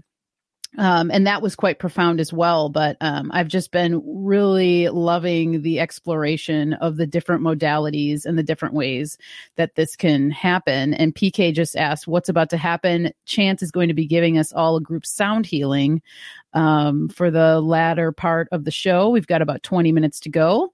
So he's going to grace us with his beautiful sounds, and I'm very excited. And I did mention, oh, get your headphones, but he mentioned that you don't need headphones because that's just how powerful this stuff is. So they're getting stuff ready.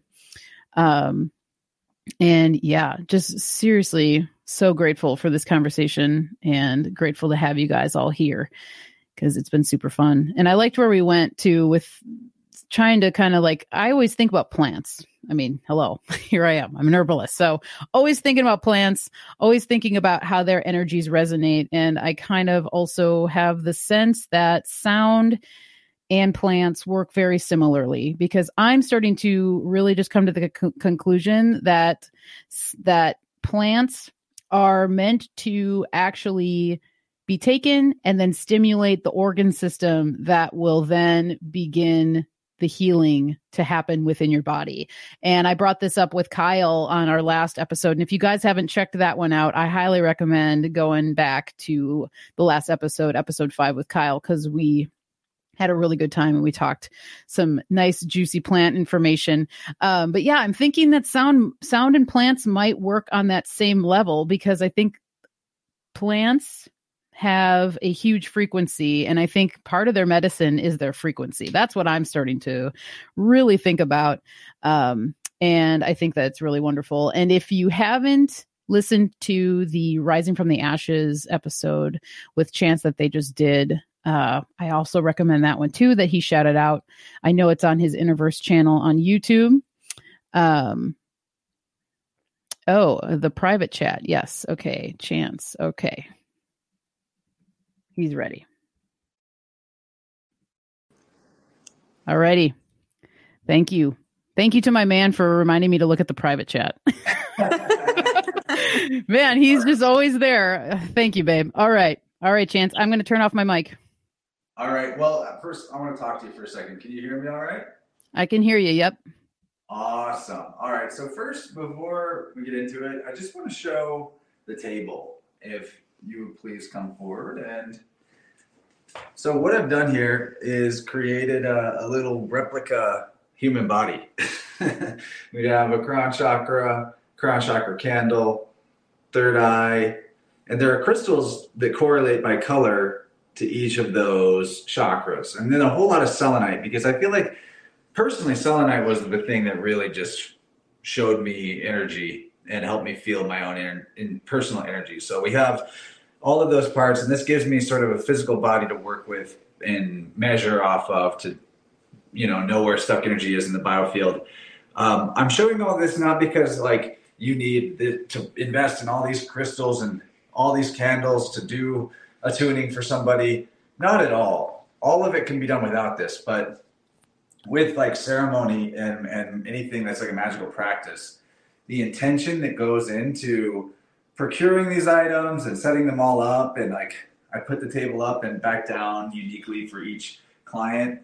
There's a big amount of, I would just say like amplification of everything when you go through all that, especially on the side of the client who is sorry,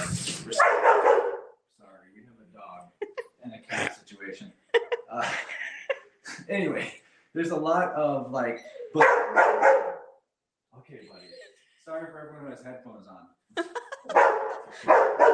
Okay. It was the headphone suggestion. Uh-oh. We're going to take the cat out of the room. I'll be right back. Alrighty. That is a beautiful setup, by the way. Yeah, I'm loving that. Yeah. Usually when I do this, I don't have, the cats do not have access to the room. But yeah, having the pretty setup, it helps, especially someone that's maybe less well-versed in energy and mental universe dynamics. Like, it gives them something to feel like, believe in. You know what I mean? Like, wow, look how fancy and official this looks. So I recommend, I guess the simplest way of putting it is like, I recommend being quite clear and careful and intentional and purposeful with your aesthetics, with everything. Aesthetics and packaging. It's not just superficial. It's super important. It's not superficial, super important. Anyway, let's go ahead. We'll get into this this group tuning. I'm going to be doing this completely by sort of instinct and intuition in terms of where we're going to start and what we're going to do. And what comes to mind first is I'd like to help everybody anchor in and balance the holes of their donut, as I lovingly call it. So if you're familiar with the shape of the toroidal field, the energy field that the human body is embedded within, the energy field pattern that repeats itself across nature, the torus, it is shaped like a donut. but it's got a wide middle tube. That middle tube, the hole of the donut, is like your spine, your central column, your world axis, your pole, axis mundi. And there's like this hole below your feet and above your head where the top and the bottom of your axis mundi is at. So this is where your energy field is vortexing out and then coming back in. And then it goes the other way, out from the top and back in. And these, believe it or not, I found that the holes of the donut, that's what I like to call them, they can float around and get off balance. So what we're going to do first is we're going to find the collective axis mundi. We're all going to anchor in our pole together. And we're going to shift whatever needs shifted to bring those back where they want to be. So just so your mind, another dog situation. Buddy, let her be, buddy. Just so your mind has the data of like what it should be, we want the hole below your feet to be about 12 to 14 inches below your feet, aligned with your spine, and 12 to 14 inches above your head, above your crown, aligned with your spine. And pretty much everyone I ever do a tuning for, I find that is a little bit off or a lot off, a little to the left, a little to the right. So we're going to find the one below your feet first. And like I said to Michelle earlier, there's no wrong way to receive this tuning. You can be as meditative and into this as you want, or you can just keep doing what you're doing. As long as you're giving me permission to tune your biofield, your body is intelligent enough to make all these adjustments itself, and we are connected. Distance and separation are mental concepts. They're not reality. So let's find the collective holes of our donut. We'll start there.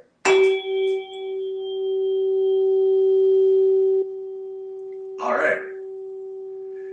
So collectively, this is where I'm finding the hole of the donut. We're looking at the left side. It's about midway between the toes and the heel on the left side, and a little close. So we're going to pull this down.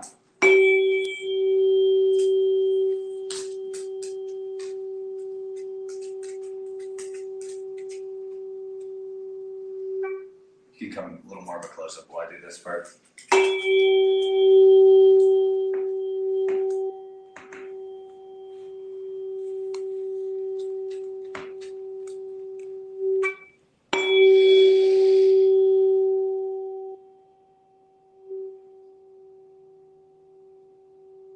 All right, it clicked.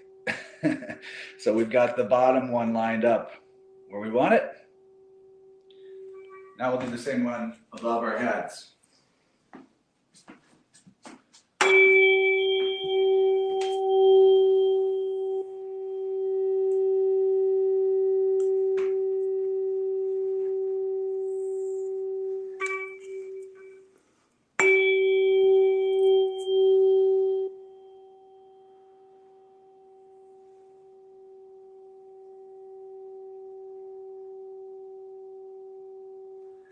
It's almost there.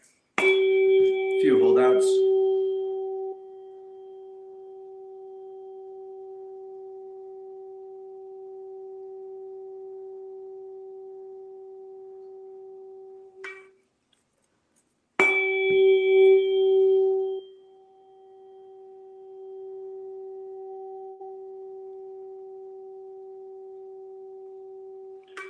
All right, that one's good too. So now that we've lined up our central column, that's going to really assist with any energy that we bring back to the middle here to go where we want it to go. So now I'm going to decide where we're going to go for next.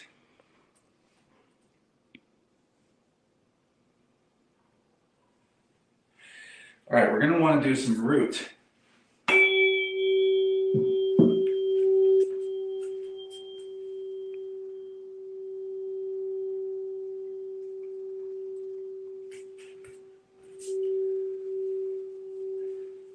So as I play this tone over our left hip, collective left hip, I want you to think of all the ways that maybe you're not taking action. Maybe you're thinking about things that you wish you were doing, and you're not doing it. And maybe there's a shyness there. Maybe there's a feeling of difficulty getting over procrastination. Maybe there is a fear of being seen doing what you really wish you could be doing. And I think what's most important is that we change our beliefs right now, if necessary, that there's nothing to fear about doing what's right for me. So as I play this tone here, let's just say that in our minds, this new belief. I am not afraid to do what's right. I'm not afraid to be seen doing what's right for me.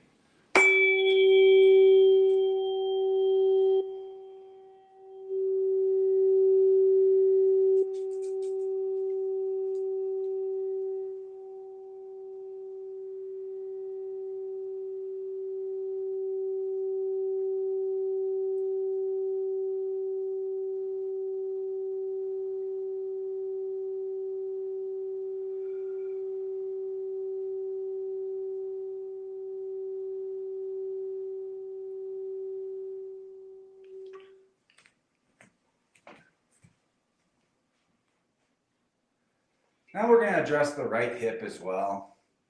And the belief that we're going to set up for ourselves as we do this side, right hip, root chakra, is... Okay, so first of all, we need to be aware of what I call the torturous to-do list. Are we guilt-tripping ourselves into overworking? Or are we making our work feel harder than it needs to because we're motivating ourselves to do that work through guilt? Do we feel ashamed if we're not productive enough? Are we busy? This right hip, this is the hip of busy. And busy is not a great place to be. In fact, I quit being busy a while ago, and it's the greatest decision I ever made.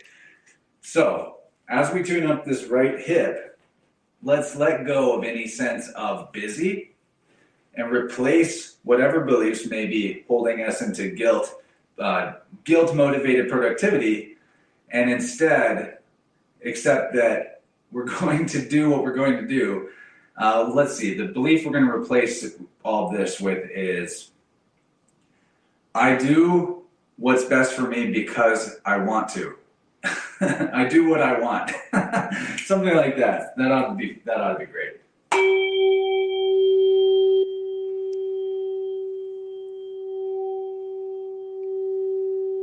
I'm not busy. I'm not guilty. I don't require a certain amount of productivity just to exist.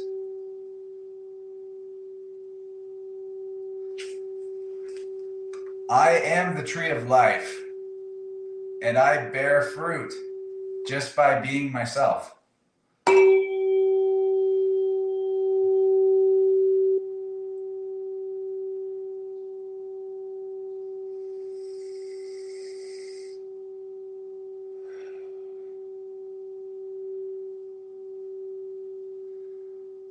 Man, this is a really crunchy right hip, guys. I think there's a lot of achievers out there who are motivating themselves a little bit with guilt. So this is very important for us in our culture. There's a lot of hip issues, a lot of hip replacements going on. You can get just as much done, or honestly more, if your motivation is flow and what feels good and right, rather than I'm bad if I don't get it done. That's what we've been trained. We've been trained that we're bad if we don't get it done. Guilt motivated productivity. That is what we need to wipe out. So I'm gonna give some more oomph to this right hip because I think we need it.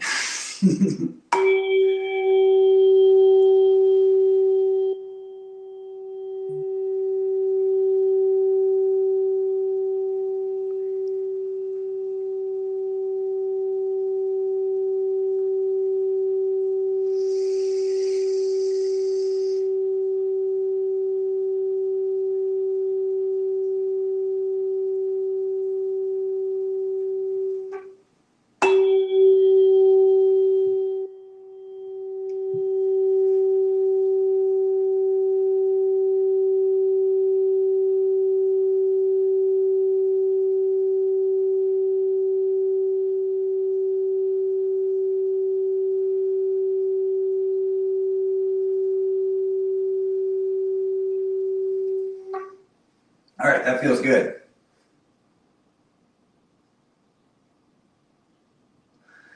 All right, so the next area that I think needs attention is this shoulder depth, this boundary crossover blending between our heart and throat chakra. So there's a lot of correlation there. What our heart feels, our throat needs to express. The magic of the throat is that it can release energy stuck from any other part of the biofield. But if we're not able to express, we're holding that back, then it becomes, rather than our greatest healer and helper, becomes our bottleneck. And we become a walking corpse with no brain, or we become a floating head with no physical presence in reality. We don't want that. So we're going to work on this bottleneck here, specifically at the range of the shoulders. And we'll start with this left side shoulder. And the belief that we want to take on here about ourselves to replace the old belief is, I express my anger in the moment that I feel it. And the other thing we want to do is just go ahead and ask our heart, is there any sadness, grief, or loss, any sense of grief or loss that could come up for release? And the beauty of this right now is it is not required for you to viscerally feel or remember the trauma of any loss or grief for this to happen. Simply just ask your heart if there's any to be released. If there's something you remember that comes up, that pops into your head, that has been grieving you or did in the past, that's what you needed to release right then. You don't have to necessarily cry tears. You don't necessarily have to remember trauma. Ask for the release, and you will release something. You will integrate something. So we're going to start on this left side. The ability to express anger healthily, and the release of any loss or grief.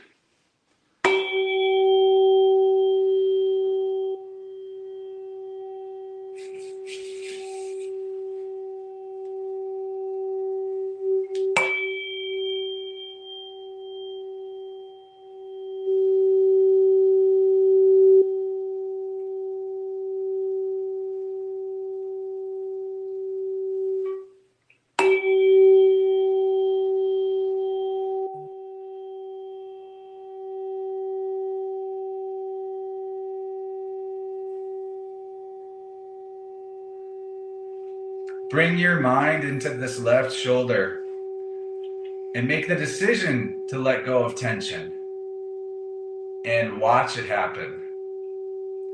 The thing about letting go is you can't make yourself let go.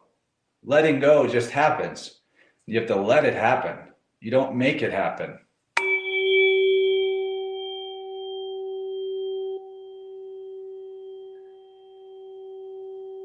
You let it happen by asking for it. Ask and you shall receive.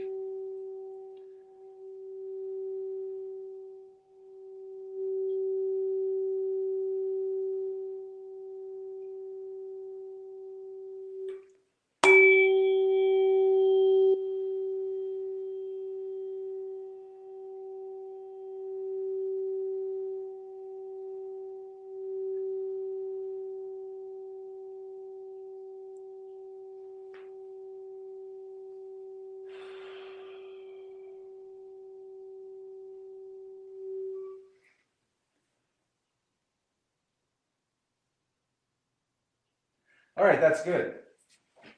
Now we're going to go over to the right side, the right shoulder. The right shoulder is all about our boundaries. If you're feeling tension in your right shoulder or pain, are you saying yes to things that you really want to say no to? That is a big question.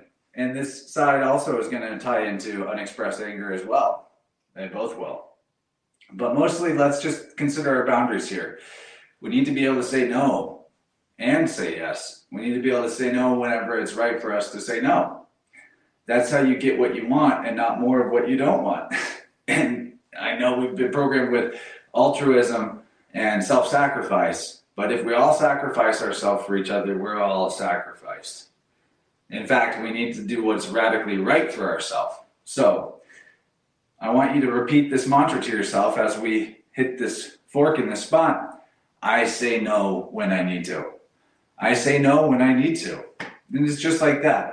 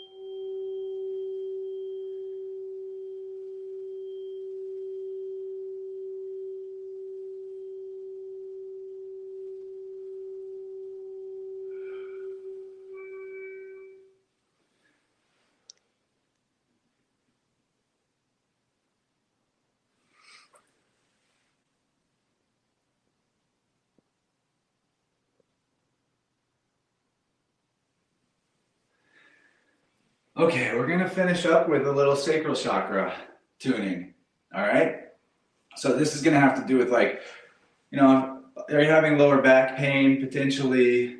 Are you feeling stagnant in your ability to reach a flow state? Are you suffering from the belief that you're not creative? These are all things that your sacral chakra governs, but most importantly, in my opinion, is your sense of self-worth. And this is different than self-esteem. Self-esteem and self-worth are definitely related, sacral and solar plexus, but your self-worth is am I asking for what I actually need? Am I asking for the value in return, for the value that I'm giving that will help me be my best self, stay in flow, stay balanced? And that's what sacral chakra is asking us to achieve right now.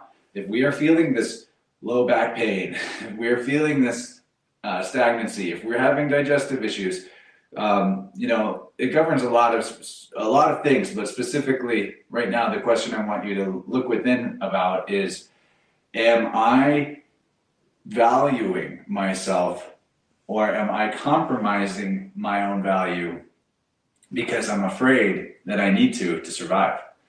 I'm afraid is always the key question. So we'll start with this right side. The right side of your sacral chakra is going to govern the axis of back to that guilt and shame that motivates our behavior on the right side of the root. If we let it, the actual feeling of I'm bad, I'm guilty, I'm shameful, that is a sacral chakra feeling. And the healthy other side of that, the healthy polarity of that is, rather than guilt or shame, self-worth, self-love. I'm not bad. I'm great. So right here on this right side of the sacral chakra, if you're holding on to guilt or shame or low self-worth, you're also going to create pain in your body because this lower back right side of your sacral chakra is how your energy body decides whether it feels good to be in a body, whether it feels painful to be in a body, or whether it's numb. You're just numbed out. So if your body is constantly achy, sore, painful, there could be a correlation to your self-worth. If your body is mostly numb, there's definitely a correlation to your self-worth or a lack of self. And so I don't think that's probably going to apply to many people here. But let's work on this right side here. And while we do it, just while I'm playing these tones, I want you to just mentally tell yourself reasons why you love yourself and why you're good. And we'll set those beliefs in with the sound right here.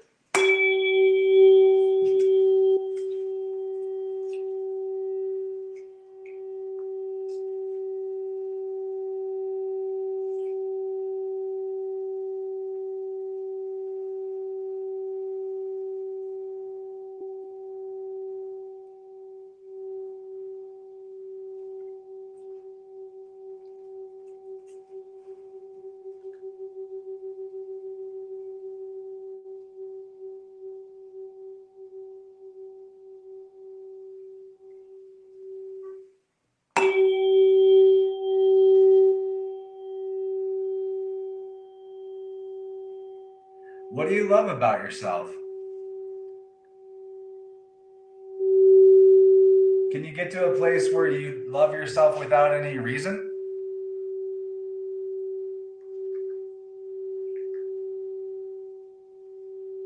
Can you see yourself as nature, which is priceless and thus infinitely valuable?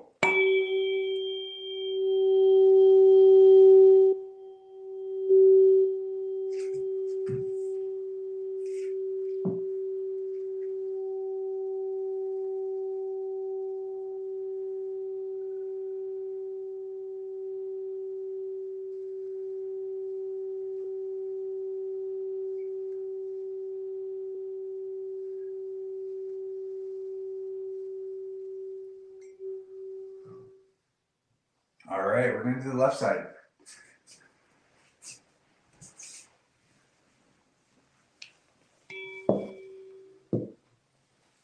The left side works on the axis of frustration, resentment, or satisfaction and contentment.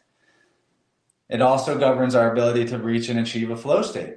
This is the mental energy that becomes physical, creative action in the world. It's a very powerful center. And so as we tune up this left side of your sacral chakra, I want you to embrace your contentedness. I want you to ask your body, ask your sacral area, tune in to this lower belly area, and ask, is there any resentment or frustration that can come up for release? Can I find a more harmonious and more total degree of satisfaction and contentment? Because like I said before, you are the tree of life and you bear fruit whenever you are healthy. The bearing of fruit is the creative flow state, your creative output. You do not whip a tree into giving you fruit. You care for the tree, you tend the tree, you trim the tree where needed, and the fruit comes on its own. And that's you. You are this tree of life, and you do not need to be beat into submission. So we're going to do this left side, and I want you to embrace contentedness, embrace wholeness, and ask for the release of any frustration or resentment.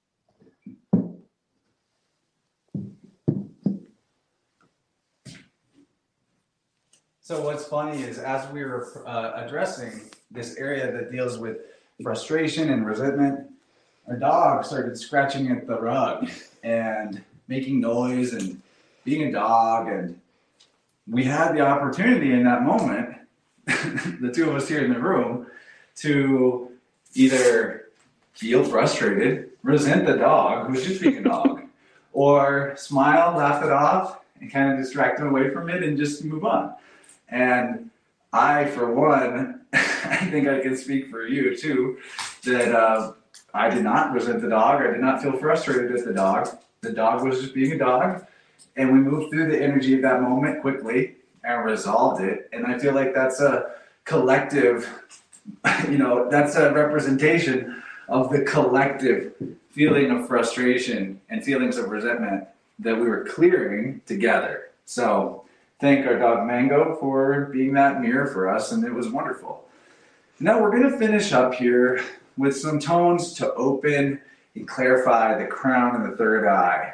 So these are areas of our field, very ethereal, very light, not dense energy, very easy to balance and clear.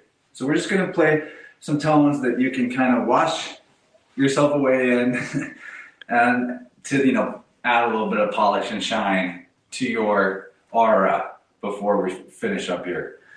So we can come in closer for this because these aren't as loud.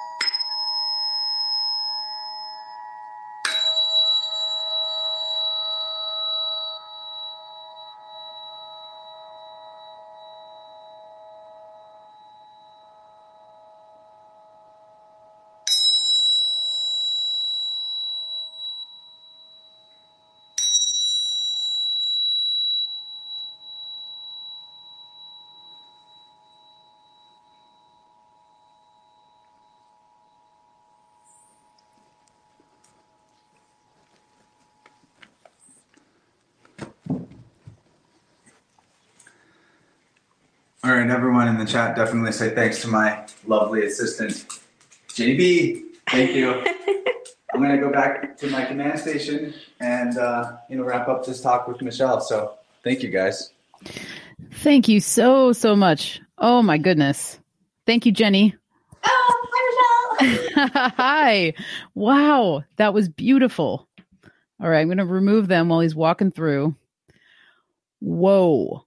That was something else. I am feeling it. I feel tuned up. Wow. Oh my God. Awesome. I'm glad that was good. Chance, that was beautiful. Thank you so much. It is my absolute pleasure. I love doing it. Oh my God. Sorry for going a bit over time. There's a tuning time warp that occurs, and I had no idea how long it had been at that point. You're good. I think we all were in the warp with you. I feel like there's so much to talk about now. I should have done it first. Woo! Wow. I just keep hearing, I got chills. They're multiplying. Hearing in my head because I just have chills. I could feel that, especially at the end right there. That is some potent stuff. I felt that all through my body. I feel beautiful. I hope people in the chat are feeling the same way. I was checking that out. People are loving it. Very appreciative. Devin asked what were the last three frequencies. That was 693, 693, 852, 693, 852, and 963 together. Yeah, I should type it. That's easier to remember. Yeah, and then I can, if you type it in there, I'll put it up on the screen. Woo! Wow. Yeah, that was beautiful. Thank you for, letting me have a platform to do one of those group tunings. And I really hope that we can someday do a one-on-one together. Maybe we can set up a trade. I would love to do that. I really would. And just from that group healing, I mean, I just know all night I'm going to have all sorts of thoughts that I'm thinking about and feeling. Sometimes after a tuning, people are like have dreams again and they weren't having dreams. I've heard that a bunch of times. Yeah, I could see that for sure. And what I was saying before we started is that the only time I've had sound baths, I've one time had a friend of mine use tuning forks and then, put them on the meridian lines and all that stuff. But I've never. Yeah, you can use tuning forks as an alternative to acupuncture needles. Yes, and that's basically what she did for me. So anyway, this was just beautiful. Your setup was gorgeous and everything else. So I just highly recommend people book with Chance. The link is in the description below to be able to book with him. All of his links are down below. If you want to get in contact, most people that are probably listening are probably well aware where to find you. But for all those people who are going to tune in and maybe not know where to find you, can you just give a rundown of where people can get a hold of you and connect? Yeah, the innerversepodcast.com. Email me, chance@innerversepodcast.com if you want to do a session. There were a couple of questions, but I wanted to really quick answer Cody that where did I get my fork set? So the Solfeggio forks I use, I got from Omnivos. So Omnivos, Omnivos. And I also hear good things about Medivibe. So those are a couple of fork producers to check out. My big fork came from the big one that I use for most of it. Comes from tunedearth.com, I believe, or Earth Tuned. Tuned Earth, Earth Tuned. I do not need a better cameraman. Jennifer was wonderful. She did great. That's way better. Last time I did one of these, I was alone here in the house and I just had a laptop set up to face myself and I was doing it all alone and it was way harder. I had a lot better flow state and a lot more fun with her operating the camera. So thank you, darling. Much better. I say you are a wonderful camera operator and there was no complaints on anybody's end that I can see. Whoa, yeah, wow. I'm feeling it too. I really loved having this conversation. It feels like we just started and it's been over 2 hours. I guess we can wrap up if you want. I'm having fun though. No, I feel the same way. And I feel like it went really fast. I feel like we got into flow state, which was beautiful. And yeah, again, I'm just so grateful for you, Chance. I'm grateful for your time. Grateful for the healing that you just gave all of us and all of the things that we get to journey through together in the future. I can't be more excited. Yeah, we're it. Just getting started. This is the beginning of the story. I agree 100%. Well, awesome. Oh, one last question here. We have. The candles do so much weird stuff. Okay, she says, do the colored candles burn at different rates during a tuning? Yes. The candles do funny things like will go out at weird moments that have to do with that chakra, or the flame will just get way bigger whenever, definitely weird stuff happens with the candles. That's one of the reasons I use them, because it's I consider it okay, if those are representing the wheels of energy that are our chakras, and those candles are flames, it's living. Flames are alive. That's life force energy in, animated flame, dude. It's doing its own thing. That's why I use them. I'm I want that living energy to be present on the table in front of me. It's sort of if you had a body in front of you, it's a warm body. They're alive. There's heat. So that's part of why I use the candles. And yes, they do interesting things for sure. Yeah, that's a great question. And I mean, how many times? I mean, I've even had it where you're having a very potent conversation with somebody, you have a candle going and the candle just goes out. It's almost that'll happen in the tunings for sure. Yeah, to take it as some sort of confirmation, or you're hitting on something. Something is being hit on that wants to be hit on. So kind of keep going with that flow. Yeah, beautiful, beautiful. Well, awesome. I think that we can wrap her up. And I've got a few. If you insist. No, we will definitely be doing this again. And I would love to even just do another episode where we focus on sound healing, because I feel like I have even more questions for you and Sure, I'm down anytime. We can definitely get into this again. Yeah, it's beautiful. And I really feel this is one of your strong suits that you have, and you're doing such great work. And you are, in my eyes and heart, the sound shaman. You're my sound shaman, and I appreciate you very much. And I just love you. I love you very much. So thank you so much. Thank you, Michelle. And the last thing I'm going to say is I've only been doing this tuning work, regularly, like really regularly, for a year, experimenting with it since 2019. So I want people to get that I appreciate the praise, but I think anybody could learn to do this. I do. I don't want to be the special guy doing the forks. I want people tuning each other to be as common knowledge as how to do your laundry. I really do. So I will hope that this encourages people to pick up some forks, work on themselves with it, do whatever. Sometimes you might be put off by the cost, but just start with a sonic slider. It's an investment that is not that huge. If you get an attachment, maybe you're going to spend $100, but you'll have it forever. For like $150, you can get a whole set of solfeggio forks. But hear this, you do not need 9 forks. I could do everything that I wanted to do with a 174 or a 144 or any fork. But the lower end, 174 or 144, the lower end, easier to hear differences in the pitch and the tone whenever you hit energy pockets. So it's a really good starter training fork, if you will. It is not about the sound. It is not about how well you can hear it. It's not about how well they can hear it. It is about your intention and your attention. It's about those two things. The forks become a tool to amplify both your attention and your intention. And then, you find some things and you get honest about it and you change the beliefs that you hold and you accept yourself as the wholeness that you are, as the being, the infinite child of the supreme being that you are. So that I hope people get that. Like, thank you for the praise. I do think I have a knack for it, but I do also think anybody could benefit from this modality and could learn to do it. And that's what I really authentically want everybody to be. I want so many people to know how to do this that no one comes to me anymore. As much as I like doing them, I do like it, but that's legitimately what I want. I love that. And that's one of my big things too. I just love hearing when other people want to share their knowledge so that somebody else can carry it on and learn it for themselves and apply it to their life. And then it just ripples out like it does in the water. It will just ripple and continue to spread the healing joy, spread the healing benefits, and the knowledge that comes from it.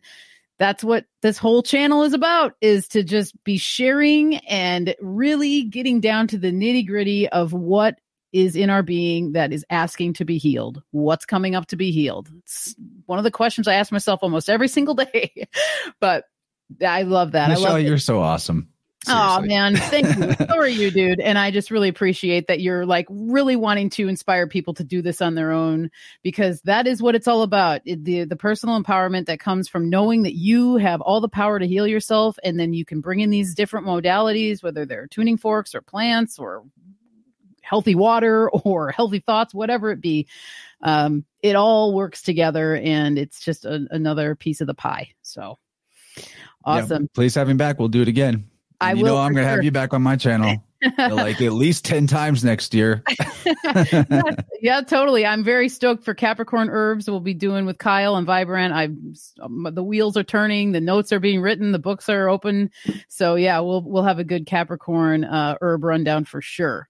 So as I let you go, I've got a couple announcements for anyone that wants to stick around. But otherwise, we will say good evening to Chance, and thank you again, brother. And we'll talk to you soon. Good night, everybody. Thank you for having me. I appreciate all the awesome chatters. It's the regular crew. Love y'all. Yep. Same here. Thank you, guys.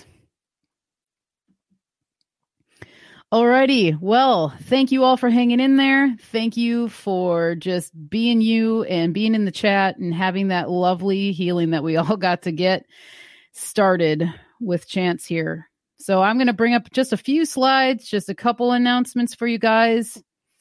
So let me get the full screen. Here we go. All right. So next week I've got Legs of Bear Lake Alchemy and the False Reality Check podcast. I am so excited for this episode. I love Legs. I love Buffalo.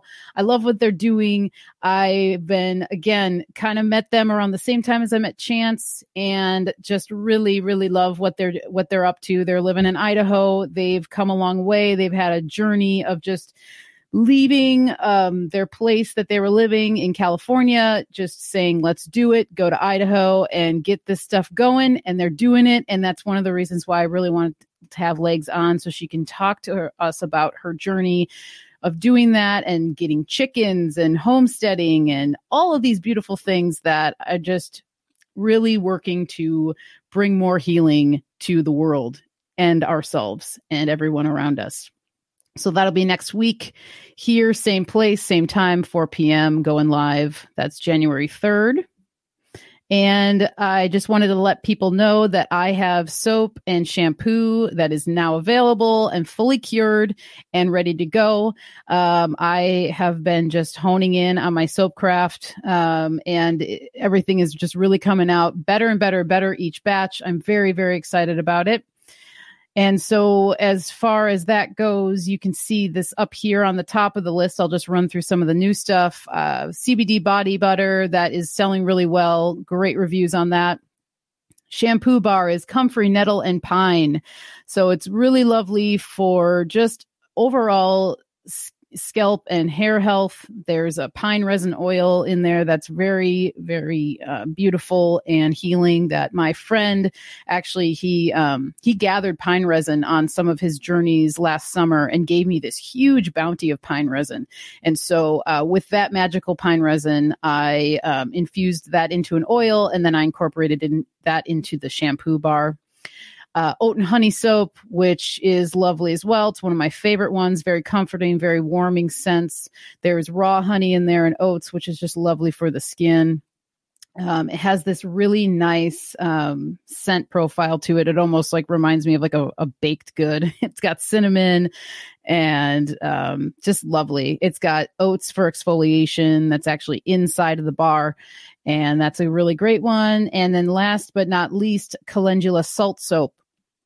This is a doozy in the best of ways. So salt soap sometimes seems weird to people, but one of the most awesome properties about the salt soap is that it's cleansing not only to your body, like physically, but on an energetic level. So here we're talking about all the sounds and our fields and our auras and all that stuff. Dudes, the salt soap is the way to go. Just like you would hear, you have salt around and you make a salt circle to, has protection, or you take a salt bath when you're feeling like you need a little cleansing or just a little bit more protection. That's what that salt soap does. And with the calendula in there, it's beautiful. It has a very lively scent to it. There's some orange in there. There's some patchouli, but it blends really well. It's not like a patchouli bomb or anything, but it's just a really great, lively, uplifting scent going along with the theme of calendula, bringing that golden sun, vibrant energy.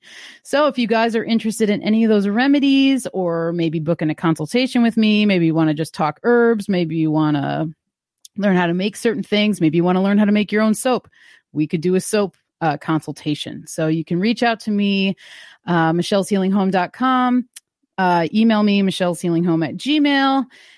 Instagram, Michelle's Healing Home. I'm also on Telegram as well. You can text me 503-568-1569. And with all of that said, I just want to say thank you again for hanging out with me on a Tuesday afternoon into the evening. What a lovely episode. What a lovely crew. I'm just so grateful. So thank you guys. And I hope to see you next week when we interview Legs and we get into what they're doing. And love to you all. Have a lovely evening, and I will talk to you real soon.